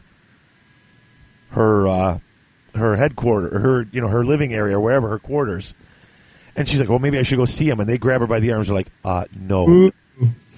And now she knows something's wrong. And so, of course, they got to say something to her, right? So what do they tell her? Koenig Henniker sent us. Oh, really? Yeah. So we got to go. Yeah. You see, they've been given that as their kind of last resort. Uh-huh. Here's the information you need. Here's like the levels of it. So, and while they're doing that, that's when, and I like when they cut back to Chain and he's meditating and going over the things. Yeah. And he figures it all out. The best cover, how would he be here this long? How would a spy have the best cover for a spy would be a spy. And that Roxana girl was lying about, I got it. It's Koenig Henniker. And he opens, and then the door knocks, and he gets himself dressed and opens the door. We figured it out. It's Henniker. How'd you figure it out? Just shut up, let's go. It's like, he literally figured it out only like 30 seconds earlier, but when they show up, I figured it out. Yeah, and at that point he gets, he's certain of himself. He's like, yeah, it all works, it all fits, but he's still putting pieces together, and then it's like that confirmation comes in, and he's like, yeah, well, I didn't really need it because I know how good I am. Yeah. And so they go to her room, and this is where they start roughhousing. They're like, we don't know where they are. And they're grabbing the girls by the necks. Listen, you tell us who they left with and why they left, and I want to know right now. He is not. There's no time for games anymore with this guy. Oh no, no, he's cleaning house, and there's no. And of course, she says, I think he left with Sonica. Okay. So now he's after them. Now, I love when they leave on this scurrier. This is fantastic. They leave on a scurrier, which apparently is like a big spider walker, is what it sounds like. Like an ATMT. Yeah. Or- yeah. But it's got multiple legs, so it's not, yeah. No, an all-terrain mountain. Oh, okay, yeah. I thought you were making a Star Wars reference, an AT-8. Yeah, it's an ATMT. Okay, right. The ones in the extended universe that are like spiders for going over rough terrain. Right, because right. He wouldn't be able to. He's got a blank key, so he won't, because they know they're already looking for him, so they can't use their own keys. So Bronzy's got a blank key, puts it in there. They get it. They get where they're going. As they're getting there, Roxana realizes, you're not taking me to see. Yeah, she. Oh dear. And she realizes she's in trouble, and she's in the dead type of trouble. Yeah. And they leave her with the Alpha Legion. They're like, just, sweetheart, just tell them the truth, and don't worry about it. Which is, yeah, you absolutely should worry about it. But they take her and they leave her with their. And the Alpha Legion guys say to Bronzy, listen, just stick to the story, and you'll be fine. And Sonica, once again, doesn't like this. He doesn't like leaving her. He feels like he's betraying the Geno by handing her over to these guys. Yeah. They're making all the people that have any information disappear. I love it. Will she be all right? Sonico asks. Of course, the Astarte said, his voice deep. She's with us. That's not what I was asking, Sonico said. Will we be all right? Bronzy asked, looking up at the giant. Yeah, I know. They're just not sure at all. Well, and once again, for different reasons, Sonico's uncomfortable, and Bronzy's just worried about, kind of how they're going to move on, get on with things. Scary bastards, right? Something on your mind? No, you don't like this, do you? Of course I don't. It's just he is not dealing with any of this spy stuff well at all. Very straight-laced. It's not his character, is it? Now, I love this part, though. And this is, once again, this is why I love Bronzy. They get in the scurrier. As they get close, the cops are everywhere. Yeah. Stop, we got you on weapons lock. Get out on the deck now. And I'm like, ooh, how are they going to get... And I'm reading this. How are they going to get out of this? They unlock the hatch. They fall down. They got their hands behind. They're like, get up. They're standing there with their hands behind their heads. Hurtado Bronzy and Het Pedo Sonica. Yeah, you're under arrest. Is this about Uxor Roxana? Of course it is. Then can you tell me just where the fug she's gone? Like, it's like absolutely. It just shows you the best way to lie. Yeah. Utter confidence in what you're doing, and people will buy it. Yeah, I love it. Is this about her? Yeah, because you stole her. Yeah, no, I didn't steal. I'd like to know where she is, too. This is fantastic. Yeah. This is beautiful. It's just so good. It's great. And this is when this chapter ended. This is where I had to read the next chapter right away. I wasn't even stopping to take notes, to backtrack and take notes. Yeah, I had a few moments like this in the book, actually. Yeah, I got to know how he talks his way out of this. But we're not going to know until next time, because we're hitting the time limit here for this book.